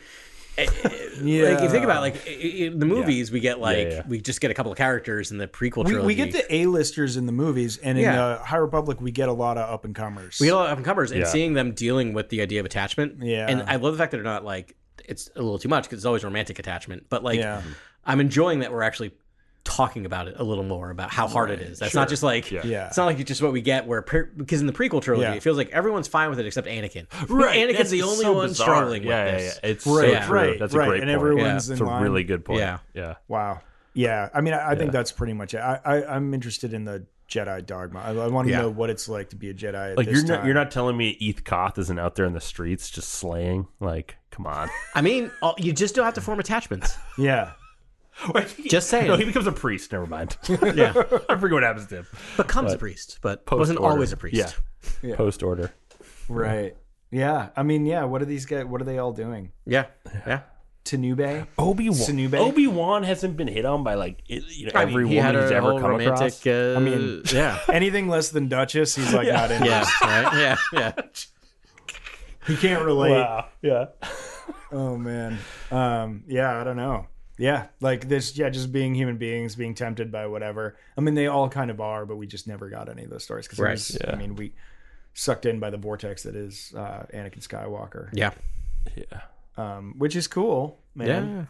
Yeah, you know, hence the High Republic, so we can talk about this. And there was a lot in the old EU. They did quite a bit during the time of like Anakin with other characters, but it was like. But they always did it with it was either Mace or Yoda, and they're like such high functioning and high level that it's just like we're not going to have a subplot of Mace having a romantic relationship or Yoda, which would just be weird, right? So I appreciate that, as Ben, you said, we're kind of getting these lower level Jedi, right? We're getting a lot of different levels. They're still learning, so they're just fighting through it. Yeah. All right, so we wanted to do a little ranking. Let's rank here for phase. This is all phase 2, right? Yep. Yeah, we'll just stick with phase 2. How many Ogdo-Bogdos are we giving this one? Oh my god! You just triggered me. I know. I'm like, you just triggered me so hard. I'm like, 2 Ogdo-Bogdos. How do I be 2 Ogdo-Bogdos? Yeah. All right, sabers. Still, and it's like a son of Agabago, like half an Agabago. I love that they did that like the old retro monster movies. I know, the return of the son of Ogdo-Bogdo. Yeah. All right, so we just ranking like do we want to do the sick novels? Do we want to include the audio drama? Yes. Okay, so we'll do. What are we doing? Battle of Jeddah to this one, and just doing what we read. Just phase 2. Just phase 2. Okay. So we got. Or do you want to do? Do you want to do it all? No, let's do phase 2. I can't do phase 1. I have to I think can't do- I back have to on read it, but back. I can do this. Actually, I no, couldn't phase- even come up with the name of the book. So is this like 1 out of 5? What are we doing? Well, why Just don't we rank 'em. rank? Yeah. Okay. Yeah. Yeah. Why don't we Right. do Let's go first. Okay, Top first. to like bottom. top to bottom, T to B? Yeah. Yeah. All right. If that's okay. Yeah. Do you want me to start? Everyone's staring or Ben staring at me. I can go first. Okay. Yeah, you go first. What do you think 1 is for you? Path of Vengeance, the one we just read, is number 1 to me. What do you think about? Same. Yeah. I mean, I'm very much a Star Wars fan. That the most recent thing I watched is my favorite because it's newest and it's shiny. I'll be different and I'll say Convergence is my number 1. Convergence is really good. I think Convergence is a true epic and almost Shakespearean. Yeah. Yeah. Number 2 for me is actually Cataclysm. I know we're gonna really differ on this, but I really loved.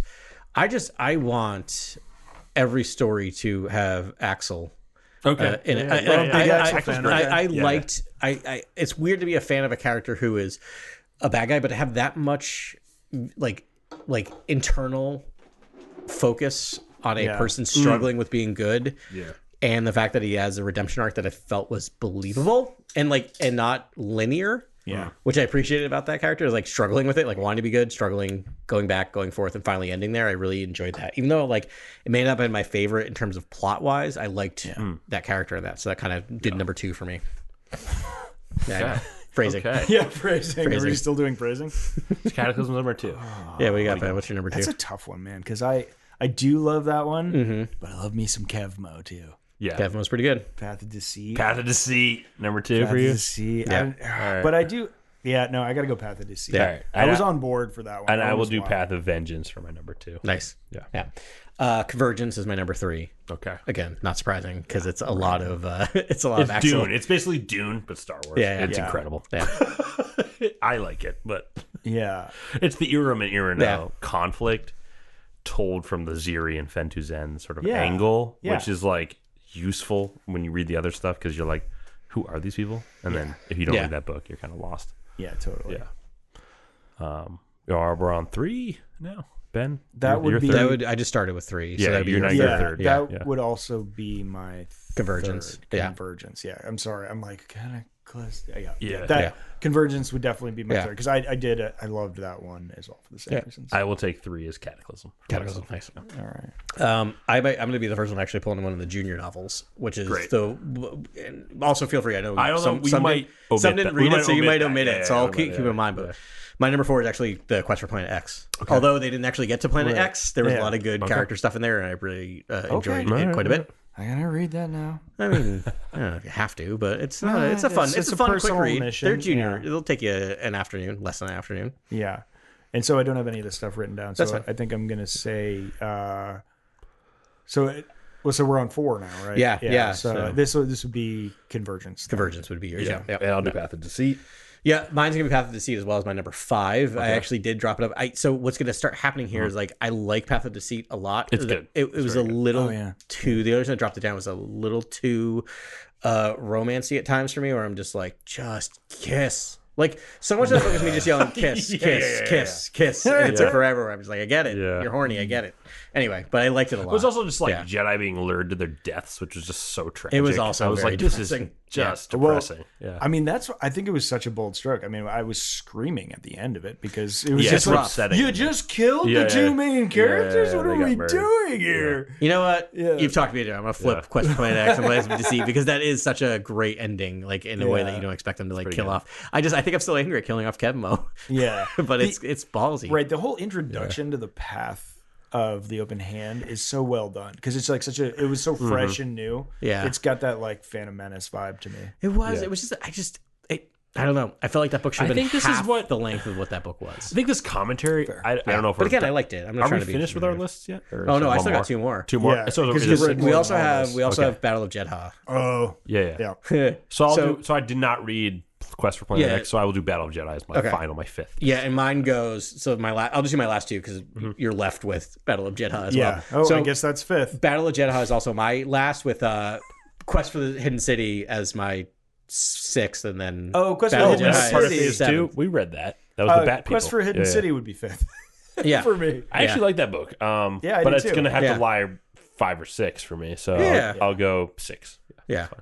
I'll go with that 5. Battle of Jedha I think it's all of our bottoms. didn't tickle my. I like Battle of fancy. Jedha. I think it's Again, fun Jedi yeah, stuff. We're liked ranking, it. right? So that's the thing Yeah. about ranking is doesn't mean we didn't like it, even if it's at our end. Just like when we rank Star Wars They movies. really tried to go all out with the sound design for that too. Yeah. They really I think like explosions. Creighton and Son people really, screaming and- really cool. burned Yeah. me on that book, and I was just like, Creighton. I get Creighton Son and Vildar Mac mixed up. Yeah. Oh, that's easy. All the Very time. similar. I do too. All the They're time. very Vildar Mac has this ill face tattoo across That's the it. bridge Yeah. of his Is that nose. the only difference? kind of. Okay. Yeah, That's part all of I me wanna wonders if highlight. they It's actually just were going to that's have them not as the enough. same character, and then they Yeah. realized there's some weird continuity thing that Creighton doesn't work. Son is like low budget Obi-Wan Kenobi, Yeah. and I think What that's is why I'm Creighton so Son's whole thing again? They're trying really hard and failing at every turn. Yeah. Does his apprentices die or something? I forget. Like something about Creighton Son. I forget. Everyone's apprentice dies. No, like everyone. I know, it's like so rough. if you, like of all the pairs, usually one of every pair has perished at this point. It's terrible. true. No, it's Creighton Son and Ada Forte. Right. Yeah. Wait, now is it Ada Forte? Oh yeah, and Ada died. Ada died. Ada Yeah. died in Yeah. Cataclysm. There was something else about him. Now he Yeah. is a literally broken man with a dead Padawan. Yep. He's but physically he's broken. traumatized. Right. Yeah. And Vildar's traumatized, so that's what confuses me. So I think what. yeah, they're both white male, middle-aged Jedi with beards. Yeah. Probably. Tryhards. And I feel like the. Sweaty tryhards. As a sweaty tryhard myself. Sweaty Jedi. Didn't even read about that's it. me. Yeah. The problem with the audio dramas, I think, for me, always kind of end up towards the bottom, except maybe for Dooku Jedi Lost. But like, part of the thing is I realize I listen to more Star Wars books than I read them just because of my life the way it You'd is. think it would be the other way around. But here's the thing, like the difference between an audio drama and a Star Wars audiobook is there's internal dialogue happening. Yes. And so the sound design is exactly the same. There's music in both. Yeah. Except I get more depth in characters. And so I'm like, I just like I don't know how to say this. Because I also do listen to some podcasts that are audio dramas, but I'm like, as a kid who grew up listening to radio shows because I was that weird like nerd when I was like a teenager listening to like Dragnet audio dramas. Oh yeah, I CD. remember when you were a nerd. Yeah, remember? No, not anymore. But my point is like I just like I want internal dialogue. Like I want scenes described to me. Like why we're here. Yeah, exactly. So anyway, so that's I why think we that's keep part up of on it. this too, because like I don't think any of us would read this stuff if we didn't try to do the pod and try to keep up on all the material. I mean, Like we would Adam maybe, would. but like no, but like remember, I just finished reading every single old but EU half the thing. fun of Star Wars is to talk about it with people. 100%. And Yes. Yeah. to me, it's like if I wasn't able to discuss some of the philosophical ramblings Right, in this I would book, not I'd be be nearly- like, "What's going on?" I don't even want to consider that world. It'd be too heavy. Like that. Yeah. What's happening? I'm just keeping this to myself. Can you imagine that? Yeah, then just keep it to yourself. No, It's the desperation when I first saw Adam at a party and like I suddenly like realized at this like random party where I didn't know anyone. I think you were wearing a Star Wars shirt. I'm like, oh my god, let's talk. And then we just That like, sounds and then about then right. it's weird like when you're just going like, did you? Oh well, I think did you Rogue read One this? had just come out or Yeah, something. and then we started talking about like I think you said something about a novel. I'm like, you read the books? And then it was just Wow. like, and then it And was I just was like, off. let's It was just go. on, and then I think our wives were just like, what are they doing for the next 3 hours? Yeah, in the no, corner? then we got pulled back into the party like a bunch of chumps. What is that first novel, canon novel? Heir to the Jedi. Well, Heir to the Jedi. Or no, something? I mean the first. Do you know what I'm talking about, Adam? Yes. I haven't read that one. No. What is in that? Well, you know, we read Heir to the Empire. No, Heir to the was Heir to the Jedi Empire, or wasn't something. It's called. No, so like the literal like You mean like the literal timeline? first. the literal first Disney one is acquired first canon one book. Disney acquired canon Canon No. book. yeah. No, is first is canon book is Tarkin. is Tarkin. Yeah, Okay, there's first also canon book, but there's something that was released after they acquired. That was a book with Luke or something. No, Plagueis. Plagueis was the last old EU. last old. Okay. That's the dividing line is Plagueis and Dooku. Same author? Question mark. I think Were they so. both Lucino? They might be Lucino. I think Lucino is like one of the only old EU other than Zahn, who has transitioned into. Where's that guy, man? I don't know. So I think Heir to the love Jedi is by Kevin Hearn, released in 2015. Right. Heir to the Jedi. So it is early in the run. I did that's read the, it. Have you read that book? No, I love that book. Yeah. You love that book? Oh wait, I haven't read this book. I wait, read that's Legends. It's 2015. Though. Yeah. So It's I think post acquisition. It's like the last Legends book, basically. it might be one of the last ones. Is that's the one where he like goes and falls in love with some rando, and he's on some planet. I forget what his mission is, but it's a canon novel written by Kevin Hearn. This book was so it's canon. So it is. Was originally intended for Star Wars Legends novel series, and then they realized it's fine. And then they realized it doesn't affect. I would love to go back and read that one. We read this and we reviewed it. We did? Okay. Yeah. Wow, we did? Yeah, we definitely did. I know we did The Adventures of Luke Skywalker. I don't know if we did Heir to the Jedi. We must have. We've always been completionists. 2015. I might go back and read that. It might have come out. Did it come out before we started doing? It was because 2015 is like Force Awakens. Okay. It's before dude. I want to kind of go back because we started this. We started this after. That means I read that on my own. Yeah. So I was being a completionist before we started this podcast. Yeah, we were because it was easy. It was so did I because it was easy reboot where I'm like now I can just keep up with it as it comes out. So similarly, I read that. I read that on a plane. That's all I remember. I don't remember it, but I remember where I was flying. I was on a run. I read the Obi-Wan novel, the Plagueis novel. I think what really brought our pod together was all the Thrawn stuff, though. Like we went in on Thrawn, and they did a lot of new canon. We did. I mean, our podcast was our reactions to Last Jedi. Our first podcast were like the Last Jedi just came out because we started. Yes, you guys started 5 or 6 episodes before I jumped. Ben was like, I need someone to counterbalance Grant for this podcast. No, but it was. No, it just worked out. I'm like, I got a guy that I've been wanting to talk to since that party 3 years ago. Yeah, sure. Great. All right, it's good. And about nothing but Star Wars. But that's the thing is, I think we realized we could all have differing opinions, but talk thoughtfully and not yell at each other or over argue. I think we're all fine with each of us liking what we like. And it's like that's what's great about this podcast. It was a great blend because it was like I met you twice and you were like, do you listen to any Star Wars podcasts? Yeah. Like we started working together and we'd worked like 2 or 3 shifts together. And your wife had told me that I'd worked with before was like, my husband wrote a Yoda script. Yeah. And I was like, okay. I'm like, I don't even know how to deal with that. I don't know how one writes a script. That's the most like, I don't know. That seems like I don't know. It's just that's a lot of pretension in one sentence, but no, it's an accomplishment. It's creativity. It's first of all, it's a platinum tier nerd card. Yes, and it's also, but like then I realized, I found out as we met, you went to film school and all this stuff. But like it was like the 3rd time we met, and you were just like, you are who you are, and you're just like, that was excited. a Yoda script on spec. I thought the smartest way for Lucasfilm to go back in time and explore new stories is to use Yoda as a sort of a totem to go back. That's just my own theory. I've been waiting for this episode for 294 episodes. Just for me, that's the best way to do it. I don't know what a better device is to go back. A better graphic match transition than the guy younger. Done. Yeah. I don't know a better way to do it. Yeah. No, it's an ill script. We've read we did a table read. Scenes, and he seems to have seen the dark side even by the time of the Phantom Menace. It seems he had experienced the dark side. And we're seeing 100%. That in these books. But it's like skirted. Really. It's skirted though. And to me, I'm like, you have to do it in a way where he doesn't encounter a Sith, obviously per Ki-Adi-Mundi's lines. But Dark Jedi. You have to do it in a way where there's a little bit of time in which there could be leakage of Sith influence in the galaxy, and that there's he always going to be interacts dark side with that. users. That's it. And what is a Sith other than a self-proclaimed title? Right. And then what's more profound than Yoda seeing the other side of the Force, the other side of the coin? Like what's more profound than that? You know, there's to me, man, and he's the most like profound character. Right. Yeah. I mean, I told Adam before you got here, Grant. I got home late and was blowing off some steam, and so I flipped on Star Wars Young Jedi Adventures. Nice.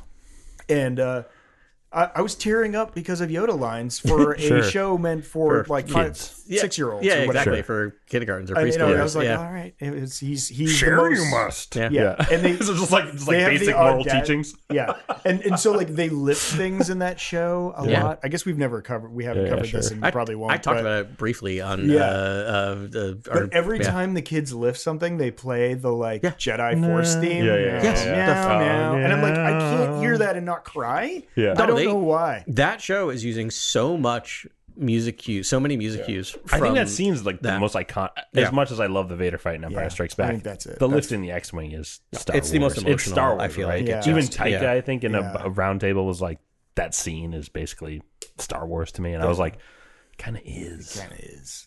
It's true. Yeah, you could make an argument for Return of the Jedi, surrendering to battle. the Force. I think every third act climax in Star Wars is about surrendering to the Force, and I think that is a second act surrendering up to the Force, which is like, hey, Here's the message about what this is about. Yeah. Regardless, if you haven't heard our origin story before, there you go. Grant goes, have you listened to any Star Wars podcasts? And I was like, yeah, I don't like any of them. He's like, me neither. Let's start a podcast. Yeah. I was like, let's do this for fun. If it's just for fun, I don't care. I just need to talk about these things. Yeah. And I was the exact opposite. I'm like, do you listen to any Star Wars podcasts? I'm like, no, none of them. Because I don't want to. Like, especially that was a moment of just rancor in it. And I was just there's great coverage. I just think there's a little too much Hollywood publicity nonsense happening in a lot of the podcasts I listen to, where it's big business moves, and I'm just like, everyone this has is their not angle. the place to talk about that. Great. Whatever. I want to talk about the fun stuff. Let's get nerdy. Let's get real. Yeah. Talk about what happens. I don't know. Do we want to talk about sake, as we're trying to dismount, talk about Phase 3, what's coming out for Phase 3. Let's do it. So I have it open. So it is going to be 9 books total. So there are 3 books, 3 adult novels, 3 young adult novels, and 3 junior novels coming out. Let's go. Adult novels are Eye of Darkness, Temptation of the Force, and Trials of the Jedi. First one, Eyes of Darkness, is George Mann. And then, let's see, I think we get, for Temptation of the Force, who do we got? We got... Tessa Gratton. Who's George Mann writing again? What's it called? Battle of Jedha? Yeah, he right? The Eyes of Darkness. Eyes of Darkness. Yeah. That's the first adult novel. First adult novel, Temptation by Teresa Gratton. Temptation of the Force? Yeah, Gratton, yeah. And then it is all capped with Trials of the Jedi by Charles Soule. Yeah. Ooh, okay. Yeah, it's bookending the whole series. So we can trust in that Jedi, for sure. Like, it's going to be, a good end. This will be the Jedi maybe counteracting the Leveler. I would assume it's got to be their trial. It's got to be their victory, right? Yeah. Hopefully there'll be some sort of victory. I assume we have to have some peace there. Yeah, and that is they are truly in the High Republic era until they aren't. Unless they've cleared the decks just to create a vacuum for a Sith. Well, I think that's what the Acolyte's going to pick up, right? It's for a Sith Bith. Yeah, for Sith Bith. Yeah. We've been waiting for one thing on this podcast. For 5 years. It's the Sith Bith. All right. Can we get a Sith Bith, please? Soon enough. I hope. Hey, have the courage, please. Don't be cowards. I know it's hard to put on screen. I understand. It would be. They don't have to speak basic. Talk about it can Moloch be, or please whatever. don't. That's very alien. It can be very exotic and different. Please do it. Yeah, what's fascinating is they've kind of gotten rid of the naming. Everything has to line up in this series, right? It's not like both C's or that stuff. It's the eyes of darkness, or the Eye of Darkness, Temptations of the Force, Trials of the Jedi. Okay. Right? It's the 3 adult novels. Yeah, the 3 adult novels. The 3 young adult novels are Defy the Storm, Tears of the Nameless, and Into the Light. You know what? Or what do you got for authors? I'm going to say one thing though. The titles are bangers. Yeah, every single book, except for Quest for the Planet X and whatever all these Quest books. I will say also, they're kids. They're like the little kids books, so I don't. It's it's fine. Sorry, I don't want to go for the low. No, but I get what you're saying. I'm like, I don't. It doesn't. No, but I'm only complimenting here. I'm just saying. Yeah. The titles are incredible. Yeah. Be careful. Those titles are so good.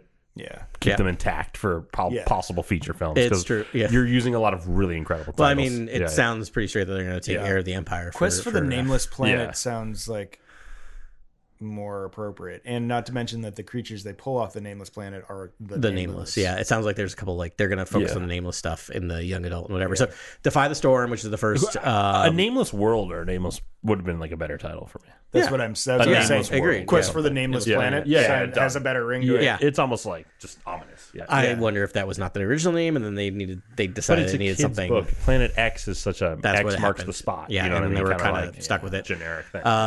Defy the Storm is by Tessa Gratton and Justina Ireland co-writing, so that'll be good. Tessa Gratton and Justina Ireland. They did Path of Deceit, right? Yeah, they did Path of Deceit. They did Path of Deceit, and they crushed Path of Deceit. And then Tears of the Nameless is George Mann again, so we get George Mann. Okay, great. Actually, all right. So can I stop you there for a second? Because this was another thing I wanted to mention was like did any of you by the end of this last book feel a little sad for the Nameless? Oh yeah, a little bit. Like these they're just leashed creatures. They're just creatures. No, they're not autonomy. right. They shouldn't be there. Conscious. They're not thinking about what they're doing. They're hungry, and what they want to eat happens to be the Force, but it's not their fault. And then exactly, and they're being directed at every. Like, they can't move a muscle. And if they're not being directed, they're being shot by lightning, or stabbed with a blaster, or stabbed with a lightsaber, or frozen to death. Like it's really kind of. So Tears of the Nameless Great title. Yeah. So maybe that'd be kind of of how tortured are they in an environment where everyone's yeah. against the Force and no one's Force sensitive? It's like the worst possible place for them to be. Yeah. Right. Yeah. Into the Light, which is the last of the young adult novels, Claudia Gray. There we go. I figured. So it seems like we're dismounting with the original kind of writers or from phase one. Sure. And then we have the junior novels, Escape from Valo by Daniel Jose Alder and Alyssa Wong. So those are two superstars. Oh, great. Cool. Yeah. In Star Wars. I just read Ewoks 1 and 2. Yeah, she wrote. Yeah, she wrote that. Or 1. I read. Yeah, and she wrote 1. It's just a one. It's a one-off because they're all part of the. They're part of the Return of the Jedi 40th comic run, which we'll cover when all those are It was done. like 3 little vignetted tales. Yeah, they have some for like. I think Alyssa Wong wrote all 3. I think so. They're really fun. And Alyssa Wong is writing current Afra. Yeah. And then we have the second of that series is Beware the Nameless by Zoraida Cordova. Yeah, I love again Convergence. I put as number 1 on my list. So Zoraida Cordova. Look out for Zoraida Cordova. Yeah. I think. Yeah. I wasn't a huge fan of her, and this is another thing to talk about. Is I wasn't a huge fan of the first book I think she put out there. Force Collector. It wasn't Force Collector. It was something else. It was another romance type story. But then this one was Convergence. I thought was just really, really well done. Let me look that up. A Valiant Vow is Justina Ireland. So cool. Again, I think she started. In phase 1. So I like you said, which the book I adored ending. that book. Yeah, I mean, these are the people that were like. So some of these second writers were not in the room when they did their writers retreat. Yeah. And so it's clearly that they are having people in the room at the writers retreat who came up with the long arc of it. Starting and ending it, which is very similar to like a writer's room for television, right? So that makes sense. I think Zoraida Cordova wrote Crash of Fate. That's the one. That's the one. I liked Crash We Fate, talked about it, I think. Yeah. It was fine. It was okay. It wasn't like Convergence. I thought was just almost like Romeo and Juliet. It was good. It was. Crash of Fate also felt like it was a book that was not written as a Star Wars book, and then realized it could be made into a Star Wars. Did you get that same feeling where it's like almost like it could have been anywhere? Yeah, I wonder if she wrote some of that for something else, and then got a job, and they looked at it, and Lucasfilm was like, "Oh, we could totally." It was well written, but it was like, almost. It was crazy. It was beautiful. Yeah, really well done. Yeah, she wrote, and then she's also written from a certain point of view. Which one did she do for that? You Owe Me a Ride. Which one is You Owe Me a Ride? Oh, I wonder. Wow. It's the the Tanaka sisters that are in they're the twin sisters that you see in the bar. That is a really in-depth story. Oh, wow. Yeah, it is a long in-depth story. Yeah, that was a good one. Yeah. So yeah. So I'm looking forward to it. So good authors. We look forward to it. Starts in November. We get our first book in November, so we got to wait. And no Cavan Scott or Cavan Scott's. No Cavan Scott. I think they're comics probably heavy. busy doing a comic film script. I've heard. I mean, there is Shadow Service or whatever. Do you know what some of his original work, some of his creator-owned work? Don't. But it's supposed to be really good. It's definitely Shadow Service. I own, I think 1 to 8 or 1 to 16 of that, and it's really brilliant. It's almost like an X-Files. I just wouldn't be surprised if he gets a deal for that specific comic. That Shadow Service comic was just awesome. It was like X-Files. It was like Shadow Service. It was like that's right. I remember hearing about paranormal. It was like and I didn't pick it up. But there is the High Republic 2023 run. Yeah. That is, let me just verify, is Cavan Scott. So Cavan Scott is also doing the last comic run for Phase 3. So that's good. So, yeah. You know what? Just synergy's sake, I don't know how hard it was for him to marry the novel with the comics he was doing at the time. And they seemed like they were probably seamless. Almost, it seemed seamless. And maybe it was better to have a novel with writing comics and novel at the same time. But I wouldn't be surprised if Charles Soule is marrying the comics for Phase 3 because I know he's involved. Star Wars main run. He is he's involved with the comics, other things as well. Yeah. And so that would make sense. And we have the Blade 2, Part 2 coming up. Yeah. Which the Blade is my favorite Star Wars comic to date. It's bagged and boarded. Literally my favorite thing probably ever from Star Wars, and I'm a big Tales of the Jedi collector and all that stuff. So it's fascinating too because you know that as the main writers, right? Because we didn't get a Claudia Gray, we didn't get a Justina Ireland, we did not get a Charles Soule in Phase 2, which is like really making me excited because they're like, all right, we've written what the outline for Phase 2 is. You go write that while we prepare the dismount. So I'm hoping it'll be a really banger of an end to the series. Yeah, and it sounds from like the epilogue, like writer's notes at the end of these stories that they're all in contact all the time. Those writers' notes, those like acknowledgments, make me so jealous because they always talk about like I want to be in Project. They talk about the story group. They're like, oh, we want to thank the story group for all of your help, and I'm like, oh, I just want to be involved. I think we did a pod over their writers' retreat. We did, we 100% did. And we looked at a whiteboard. We looked at a whiteboard. Let's do our own pod on this. Yeah, we did an entire pod on a whiteboard. So if you guys want an extension of your notes from the writers' retreat, grab our pod. Take it. Use it however you want. Is that episode? Yeah. 150. We are getting close to episode 300 at this point, which is kind of wild. Yeah, the numbers don't even mean anything to me anymore. But it's wild. Just like it's just another number. Can you believe that? I think 20 episodes before we'll be AI generated. By the way, just want to get that joke in there. What's wild is episode. Do you know what episode 100 was? That was the John Williams one. No. It was the Rise of Skywalker. So since Rise of Skywalker, we'll have done 200 episodes. That's wild. Check my math. It's true. That doesn't even. We have to redeem that episode. I mean, we did a bunch of extra episodes in there, but we sped up because we wanted to because it was my brilliant idea to have episode 100 be Rise of Skywalker. So I think it was like 5 episodes in a week. I gotta say, also, just real talk, like. Go back and listen to our real-time reactions to Rise of Skywalker. That's one of my favorite pods. I feel like it's the most honest possible pod imaginable. So for those who haven't listened to it, it's episode 100. You should still probably find it. We recorded before seeing the movie. Yes. We saw the movie twice in one night. We recorded initial reactions in Ben's car with microphones. Yes. And then we watched it again and went back to Ben's place and recorded. So you another get 2 before, hours. Middle, and after reaction. A lot of Java juice for that post scene too. There was a Tony made an appearance. Tony Gilroy, right? Tony wanted to take my old bar out of my house at like 9. Like a million. Don't go back and look at those episodes. So we tried to get him on the podcast. I think that's right. It's wild. That was one I knew I would have to I rented a hotel room. Oh wow, yeah. It was wise. That was That was just jaw dropping. Anyways, that was a lot of. I mean, hey, it was a big somehow big deal. We had a good time. Yeah. somehow dark magic, cloning. Oh man, just staying even. Yeah. Getting and staying even. There should always be balance in the Force. Anywho, this is another episode of Core World News. It's been so fun to sit here with you guys actually in the same room instead of on stupid video conferencing software, and just hang out and do our thing. Next week, Adam, what's on the itinerary? We had talked about doing timelines. Do you want to do timelines next week? Let's do timelines. Yeah, I can't wait. It's been sitting on my shelf with all my Star Wars books beckoning to me every day, so I can't wait to dig in on that thing. We will at some point this summer do the Timothy Zahn Heir to the Empire trilogy to get ready for Ahsoka. But we'll do that a little later. We'll give everyone heads up. Well, let's set the date so we can get people to read along if they want. And we do want to, I think, acknowledge that Ray Stevenson sadly passed away a few days ago. Horrible.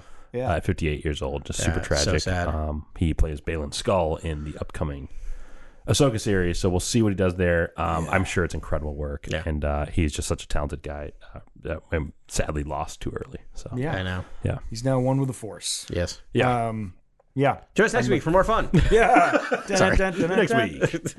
No, this is super fun. The Timelines book is great. It's like a coffee table book, but it actually lays out all the various timeline plot points. So we'll dig deep into that and find the juiciest nuggets from the timeline that are important, because there's a lot of stuff that happens simultaneously that we don't think about. Obviously, we've had so much between the Revenge of the Sith and A New Hope timeline now. Right. All that stuff is in there. And then, of course, the sort of quote-unquote Mandoverse. But I prefer the New Republic era. I think it's going to have to be called that with so many other movies and shows building out around it. That's less to do about the Mando. I know, and it feels like the Mando is going to be downplaying his... the New Republic. Yeah, that's what the timeline is now. I like that name for the era, is the New Republic era. Does that have the new official don't know. Grant's showing us the inside. No, it doesn't, because it doesn't have have that was the published D23 prior to. thing. I wonder if those new eras are even in that timeline. They're Dawn of the Jedi and Dawn of the Jedi, New Jedi Order. Is it a timeline?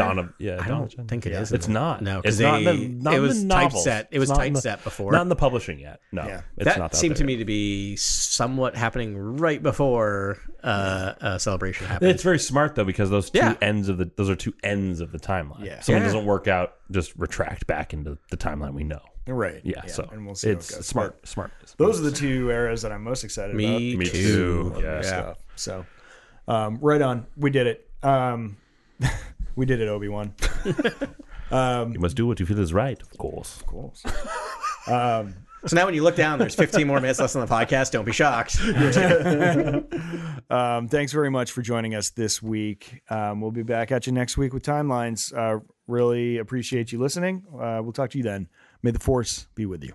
This is Grex Kondak signing off. For the latest breaking news, follow @CoreWorldNews on Twitter and Instagram. Thank you and good night. Remember, the Force will be with you always.